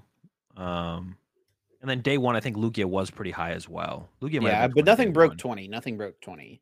Okay. I don't think at least, but I could be wrong. But anyway, yeah, that's kind of my bold prediction for this weekend is that, and honestly, maybe it won't be this weekend. Maybe if Charlotte was first. I think part of why this Charizard was so high, maybe this is something to consider as well, is that because the tournament itself was so large, and there's definitely a reasonable percentage of people who are playing in the tournament who like are just picking up whatever like the quote unquote best or easiest or strongest Yeah. Pokemon deck is, right? So to play I think for that their like one Pokemon tournament of the year. So like that probably had some sort of impact for San Antonio, right? So like there's a decent percentage of the room that just like picked up one of those two decks because they're like the two decks that people are playing whenever they're picking up the game. I guess that'd be the question. Does like the amount of more casual players scale higher with the tournament's size? So like let's say usually the percentage of players that exist in a tournament at 1,000 players is let's say 50%, but when you get to 2,000 players it goes to like 60%. Is that how that works? That maybe I guess that kind of makes sense. Yeah. So then that would cause like decks like the Charizard, like the Miraidon to be more popular. So then for Portland, we're coming down by what, like 500 or 700 players, roughly, maybe even more than that. And then Charlotte we're shooting way back up to even bigger than San Antonio. Yeah, so maybe Charlotte would be a good tell if that is like kind of true. Well, or not. no. Portland isn't going to be that much. Portland's like still 1,400 or something like that, isn't it? Let me check. Because San Antonio was 1,900 Masters. Portland is probably like so it'll be like 500. Well, there's 1,900 players registered for Portland right now, but you have the no-shows, the seniors, the juniors. Yeah, so there's probably like 1,500 Masters. Okay, yeah. So we'll have like 400 players or something like that. Okay. Yeah. But I guess wonder where the breaking point is, I guess, as well for those potential numbers. But I guess with Charlotte will be a good tell of that. If it's just like kind of a weird fluke meta because like just like Miraidon is probably more hyped up than it should be with how obviously popular Charizard is. Yeah, maybe it's more of a fluke than anything. But Charlotte, I guess, will be a good tell for that. And then like if you look at the rest of the decks here, neither of the Lost Box decks are ones that you would like recommend to new people just starting, right? They're not like super easy to just pick up and play. Gardevoir is also probably not super easy to just pick up and play. And then Mew has a terrible matchup to the best deck in the room, right? Yeah. So it makes sense that these are the two most popular, I feel like. Yeah. I guess that kind of makes sense. Yeah, especially like I said, like for the more casual player base to trying to show up with a deck that they can learn and play their best with. Those are like the top two to go with for sure. So if people are using your Charizard deck as a reference from San Antonio and they're planning to play Charizard this weekend or in Charlotte even in a couple of weeks, what are the things from this list that you won with? Because this is, I think, where a lot of people are going to start looking when they're building their decks. What are the cards that you think that someone might have a tendency to want to pull out that you would say, no, this 100% has to stay?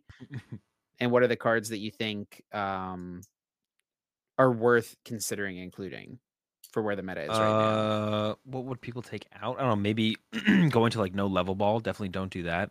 At least play one level ball. You can do like one level 1 nest if you really want to. That might even be better, but definitely don't go to 0 level ball. That's bad. Don't cut an Iono. 3 Iono I think is really good. I think that's one where a lot of people are making cuts. Like they go into the supporters. Don't cut a boss, but you could cut a counter catcher.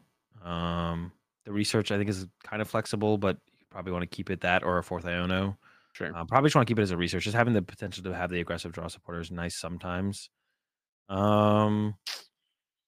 Then I guess for the tool cards, you definitely want to play some tech for the Charizard matchup. There was like the TM Devo popped up a lot in Japan. All the Charizard lists in Japan had TM Devo, which is a good card in Mirror and probably better than Justified Gloves. So you could cut the Justified Gloves for that.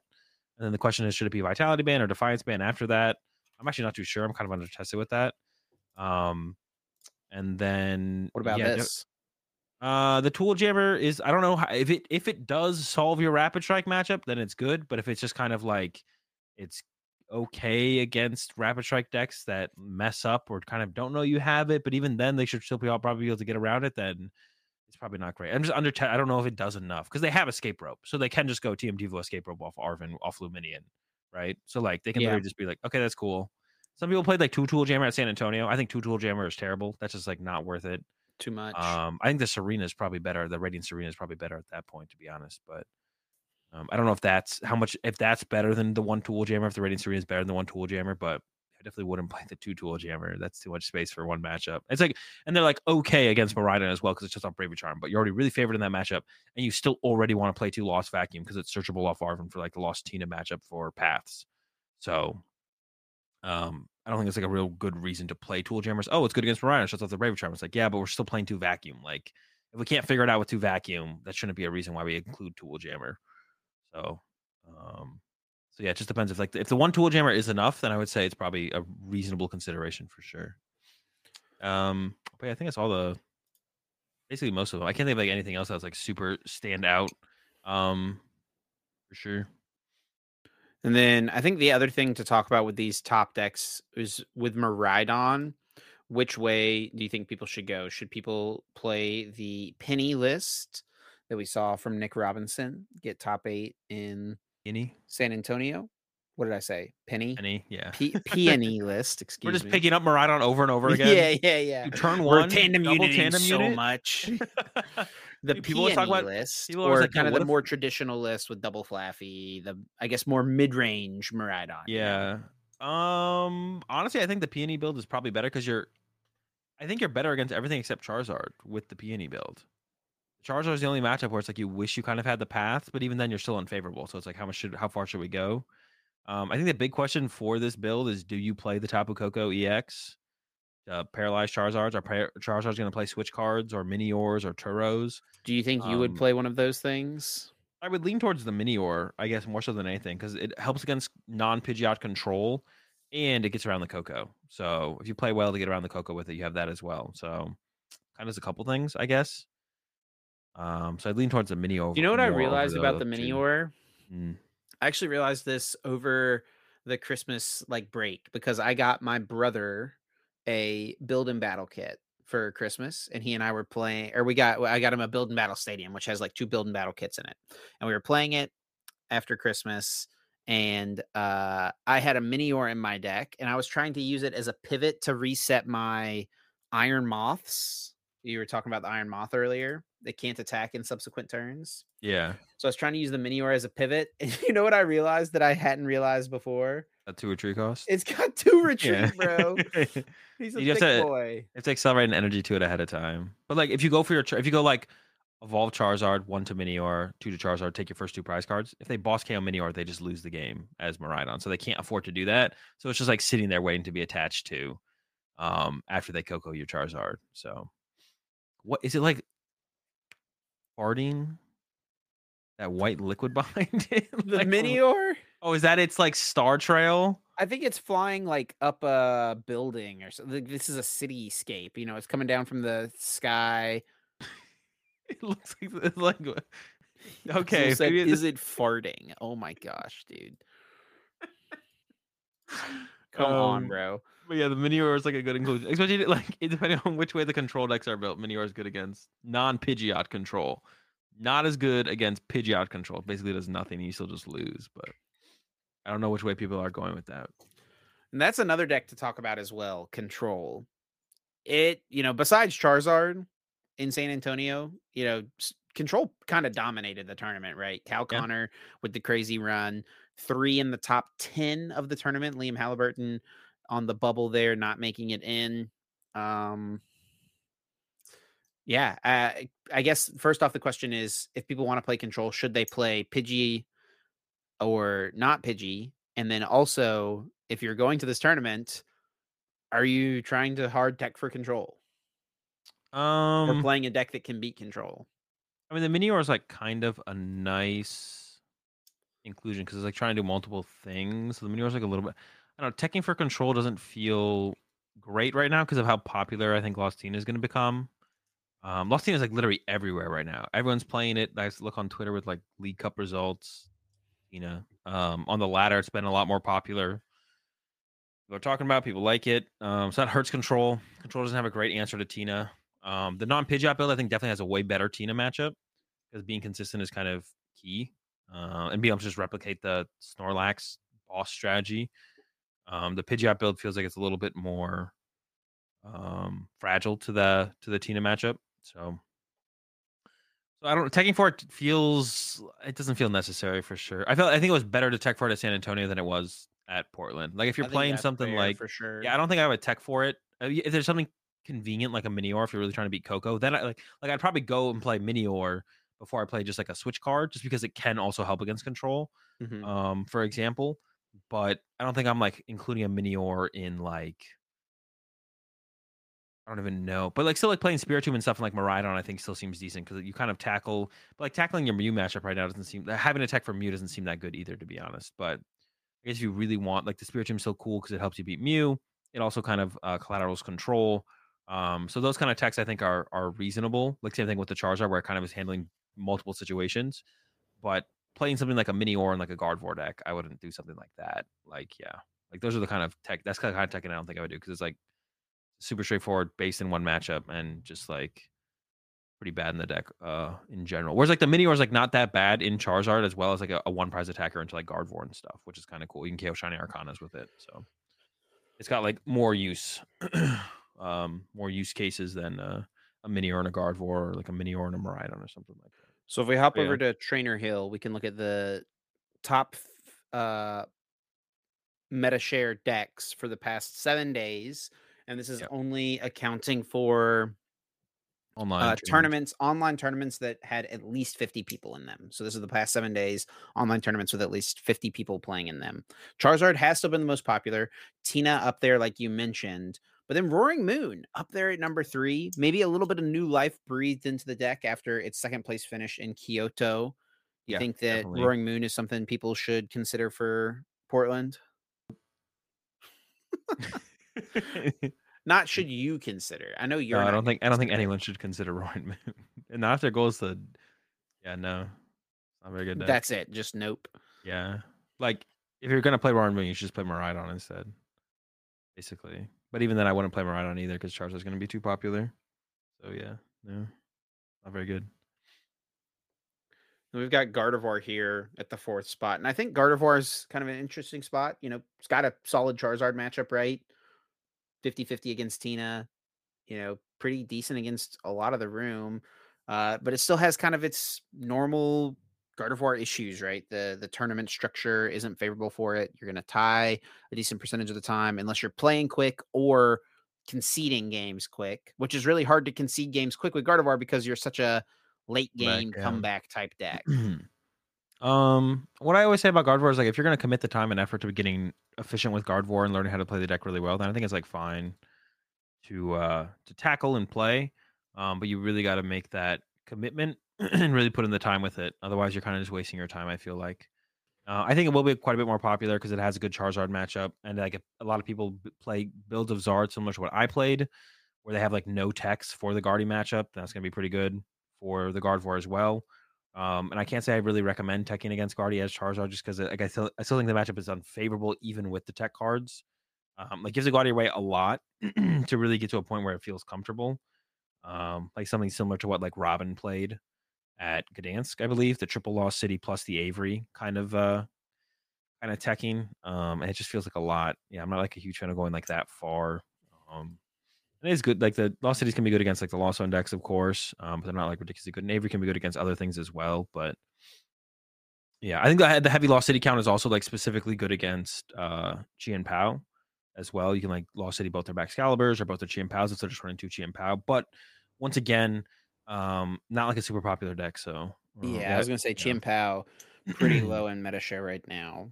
Yeah, I think he just kind of plays Charizard straightforward, consistent. If you play against a card, he just swing and pray I basically. wonder if Chien-Pao should increase in play. I mean, it should. The meta got is getting it. Well, okay. If Miraidon like predict if the Miraidon percentage drops as is predicted, as it seems like it should, with Charizard being the most popular deck, and that not going to change. The meta gets a lot better for Chien-Pao. Guardy's coming back, playing less Avery. Charizard's the most popular deck. Miraidon's less played. Like everything's kind of lining up pretty good for Chien-Pao for this tournament. I don't know if it's like going to be great for Chien-Pao, but it's definitely getting way better. You do have a pretty bad control matchup with Chien-Pao. That's bad. Yeah, it's bad. And I don't even know if like the Minior solves that matchup, but I also you probably don't want to tech for that matchup either. Just kind of take the L is probably the better way to go. But yeah, I would say looking pretty good looking better for Chien-Pao. Is it good enough? I don't know if it's quite good enough though. What do you think the best Lost Box variant is this weekend? Not talking about Tina, but just Lost Box. Kyogre. I think something similar to like what won Kyoto. For sure, something like that. Definitely with Kyogre, some kind of Kyogre pile. That would be my if I was gonna play Lost Box, it would be something like that for sure. I think Kyogre is just like too important for the even kind of the Mew matchup as well, but namely the Miraidon matchup. And Kyogre, you never know when Kyogre is gonna win you a game, even against like stuff like Charizard or Gardevoir. It's not great in those matchups, but it is such a high level threat. Literally the best attack, most powerful attack, I should say, not the best. Probably not the best attack because it's so hard to pull off, but it is the most powerful attack in the game still, I think. So yes, never bad to have that on your side as a tool, right? Yeah, I don't think there's anything else in the game right now that can put 500 damage in play in one turn. Yeah, on two different Pokemon. On two different Pokemon, yeah. Like you can over nuke something with Gardevoir, but like I don't know, I KO'd a Charizard earlier on stream today for 330 damage, but that's because I shouldn't have attached a reversal energy. But yeah, like being able to split up that so like being able to split the damage is like almost better. Because like a lot of Pokemon don't have that much HP, but KOing multiple things is pretty good. This one being up at the 6th most played, maybe a little bit surprising. And do you think this would ever translate to it being played IRL? And that's Gholdengo. Yeah, I think for sure. It's not going to make the graphic on day one. Like theoretically, if you just took these percentages, it's on the graphic. Gholdengo's there. It's the 6th most played deck. But yeah, it's not going to make the graphic. But I think it will. Its play will increase a lot. I think a lot of people played that deck, and kind of evolved it as well. Seen lists with more Palkias, like different. Like basically, people are keeping the same ideas. The melodic, and the Palkia with the water energy. People are keeping like that idea, but kind of working on the list further and evolving it.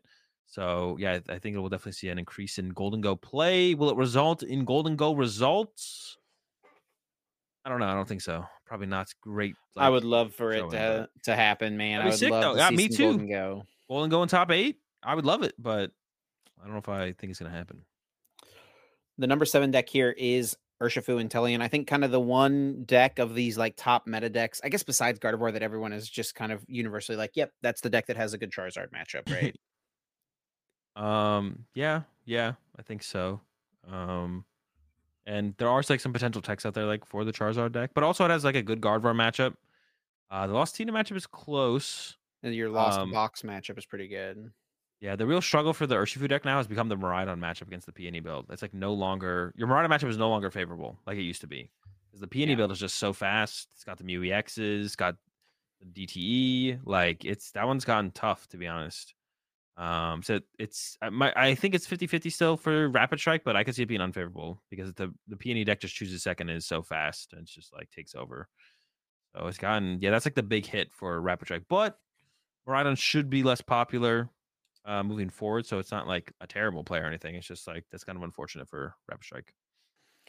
Yeah, we do see the Miraidon is down here a little bit. There's 2 different Miraidon, and I don't think it'll be split on the graphic this weekend. But yeah, we've got the Miraidon Peony build. We got the Miraidon Flaffies. You've already said that you think the Peony build is kind of the way to go. I know you played a list this week that was kind of unique that had like a lot of EXP share in it. Do you think there's any merit to something like that to try to keep your energy cards in play to beat Charizard? I imagine that's kind of what the thought process was there to have the EXP shares, right?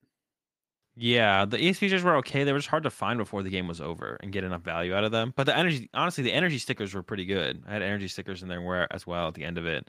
And even the Pokemon catchers. I had Pokemon catchers as well because like being able to use Peony for a gust effect is pretty sick, and cross switchers kind of take up too much space and are a little bit too awkward, I think, around Peony. But yeah, I think that actually could be. I think maybe the stickers stay, maybe like 1 or 2 EXP share stays, but probably go back to a 1/1 Flaffy. But after experimenting with some of those cards, like those all felt pretty good. So yeah, I think Peony build is the way to go right now. It's just kind of like how aggressive can we make it? How consistently aggressive can we make it? Dude, energy sticker Dawn goes so hard. You remember when people were like freaking out about Turbo Patch and then we just got energy sticker and no one said a thing? Yeah. Oh, the cycle of Pokemon TCG overreactions never gets old, huh? Yeah, people were like, it's gonna ruin the game. Everyone's gonna play 4 of this card, and it's gonna be an It RNG never was played. It was fest. basically never played. It was like played very in Turbo slightly Vika played. Vault, pre-rotation Turbo Vika Vault. That was it. And even that deck was like, it was like okay. And it was like, oh, they got the Turbo and Vika Vault, but that's predictable. They play 4 Turbo Patch, and then the deck was like an okay deck. But yeah, way over exaggerated how good Turbo Patch was gonna be. And then yeah, we get energy sticker, and it's just like no one says a thing. No one says a thing. A better card as well. A better card, yeah. Well, I don't know. I don't know if it's fair to say they're better It's because like the same thing. well, yeah, right? Turbo Patch could go to the active. Oh, so Turbo Patch was better. It wasn't. But It's gonna put on energy sticker GX. can go to anything. Turbo Patch could only go to basics. Okay, I would So still probably like they're people just to kind of attach my different, active. right? Yeah, I guess. I like people to attach my active. That's pretty big. You don't need like a pivot or a switch card to work with on the turn. And like the most often you're going to use cards like this, it's not going to be in a slower evolving deck. It's going to be in a turbo basic deck anyway. So the fact that Yeah. Turbo Patch could only go to basics doesn't really hurt it. Yeah. Definitely. But then looking at the rest of these decks, is there anything else we really need to spend time on or talk about? There's Arceus stuff. We talked about Snorlax already. Chien-Pao we talked about. I guess Mew. Where does Mew kind of sit? You know, I think Mew does solid against like a lot of this stuff. Does good against it, does fine against Tina. Does really good against Urshifu. It's got to be, well, I don't know. Golden Go's got a lot of HP. A lot of HP, yeah. Golden Go actually might be kind of tough for the Mew, I guess. But it's so good against tablets. Miraidon. It just gets destroyed by Charizard. Yeah, I mean the Charizard match, like if you play the double turbo Mew with like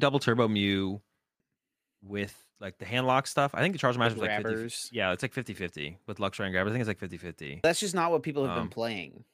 Well, that's what I'm saying. But if you want to play double turbo Mew, I think people are getting sick of getting caught with their pants down against Mew and not playing Drapion or Spiritomb. I think people are kind of done with that.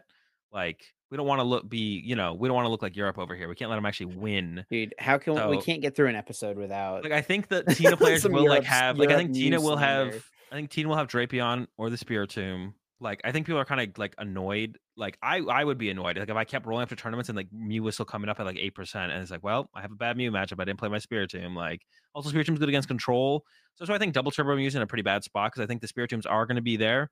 So it's like, okay, now you have to play Fusion Mew, but Fusion Mew's Charizard matchup is so much worse than double turbo Mew's matchup. Yeah. It's like, can you afford to play Fusion Mew? It's like, probably not really. So I guess the question just becomes, do you play double turbo Mew and hope that everyone has this exact same thought process? Like, well, if they can't play double turbo Mew and they can't play Fusion Mew, they can't play Mew, so I'm gonna take my Spiritomb out, and then you play double turbo Mew. I feel like that's a little bit too next level for how recent this tournament is, and I think people are just gonna be like, dude, I'm not getting caught with my pants down against Mew. I'm putting my tech in, no matter what prediction I can kind of come to in my own head. I'm just keeping my Spiritomb. I'm keeping my Drapion. Because Mew had like a pretty good showing overall at San Antonio.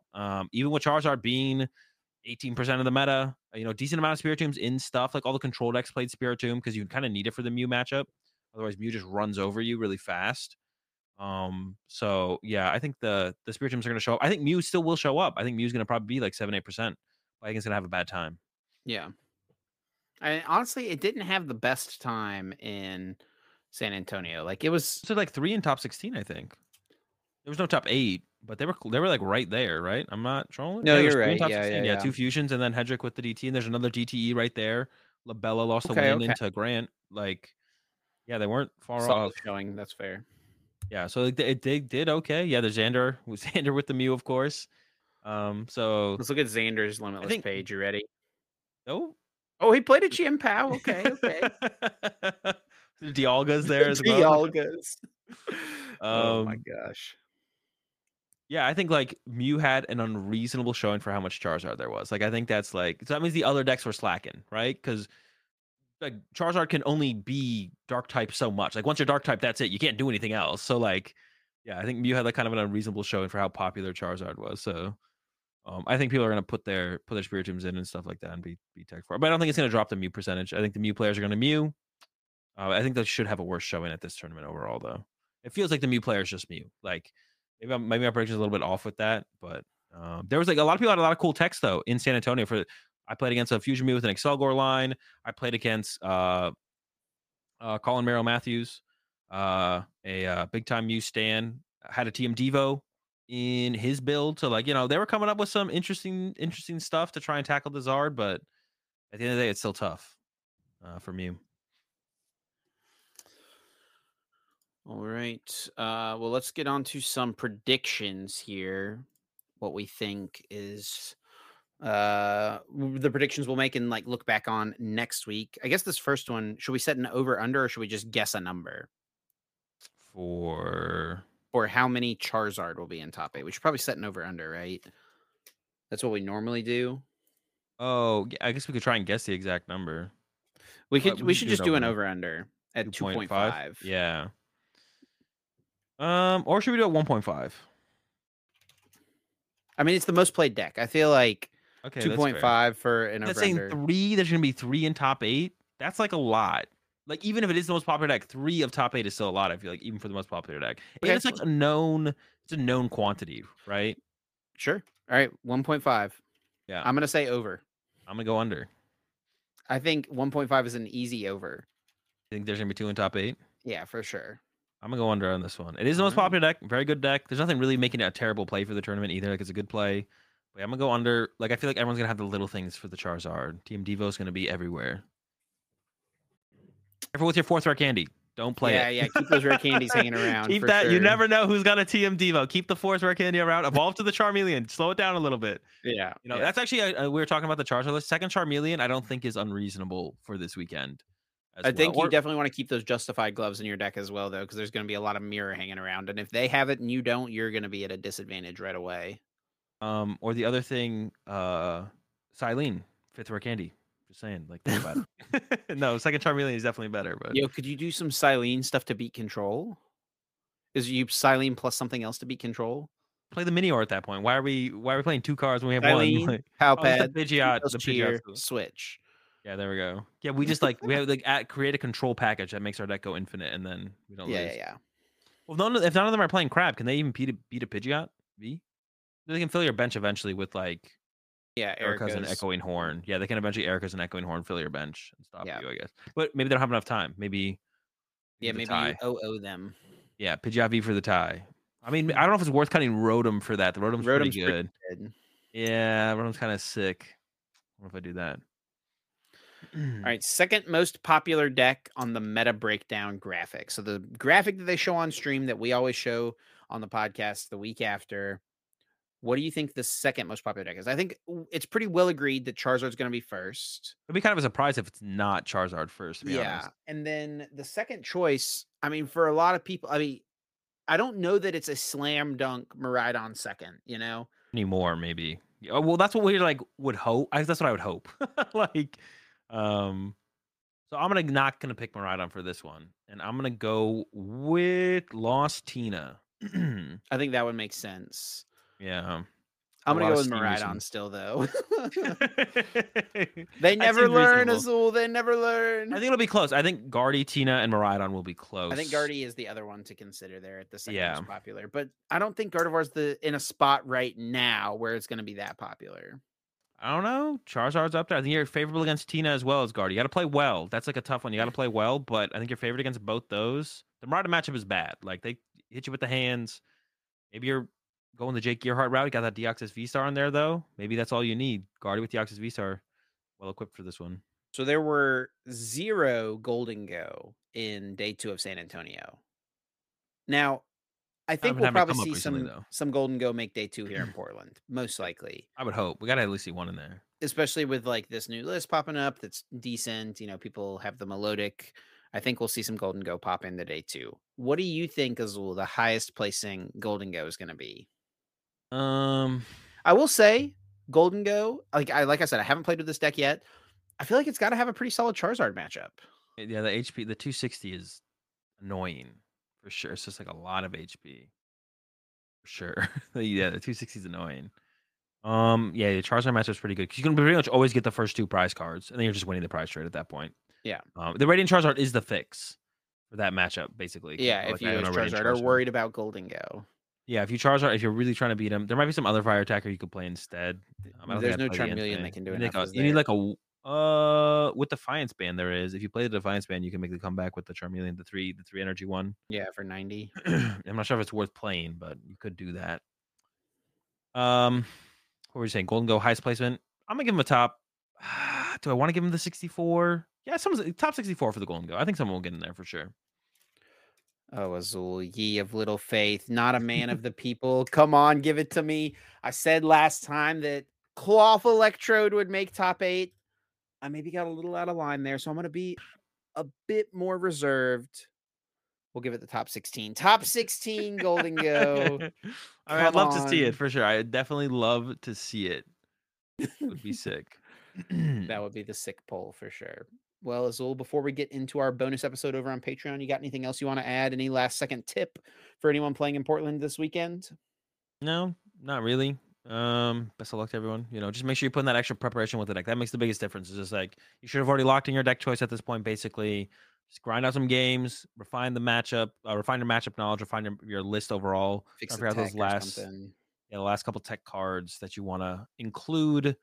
We don't have to lock in like a perfect 60 right now, but the night before the tournament, make those final adjustments based on what you think is gonna be the most popular, or you think will have the most impact on your tournament run. Yeah, putting that extra time makes the difference. That's the biggest thing. People don't. No one plays enough Pokemon. The best players in the game don't play enough Pokemon. The worst players in the game don't play enough Pokemon. The average players in the game don't make it play enough Pokemon. No one plays enough Pokemon for the results that they expect or want to have. So you can always play more. There you go. You can always play more, coming from the guy who probably plays more Pokemon than anyone else. All right. Well, thanks so much to everyone for listening and for your support as always. And if you want to show that little bit of extra support, the easiest way to do it is to leave us a rating, leave us a review, drop a comment on the YouTube video. Totally free to do those things and takes just a second. Helps a bunch more people discover the podcast. And helps us to know that you enjoy what we're doing over here with the Uncommon Energy podcast. And of course, if you want to show us that little bit of extra support monetarily, the place to do that is over on Patreon, where we're going to be hopping over to our bonus episode here in just a moment. If you want to stay up to date with us, the best place to do it is on Twitter. You can follow myself at Chip Ritchie. Azul is at Azul_GG. And then you can follow the podcast at Uncommon_Energy. Oh, yeah. Thanks for... Come on, bro. Where are we at? Thanks for the support, as always. Good luck to everyone going to Portland this weekend. We'll catch y'all next Friday. Just a one-off. And then we'll be back to the normal Wednesday at 7 a.m. Eastern. Yeah. See you.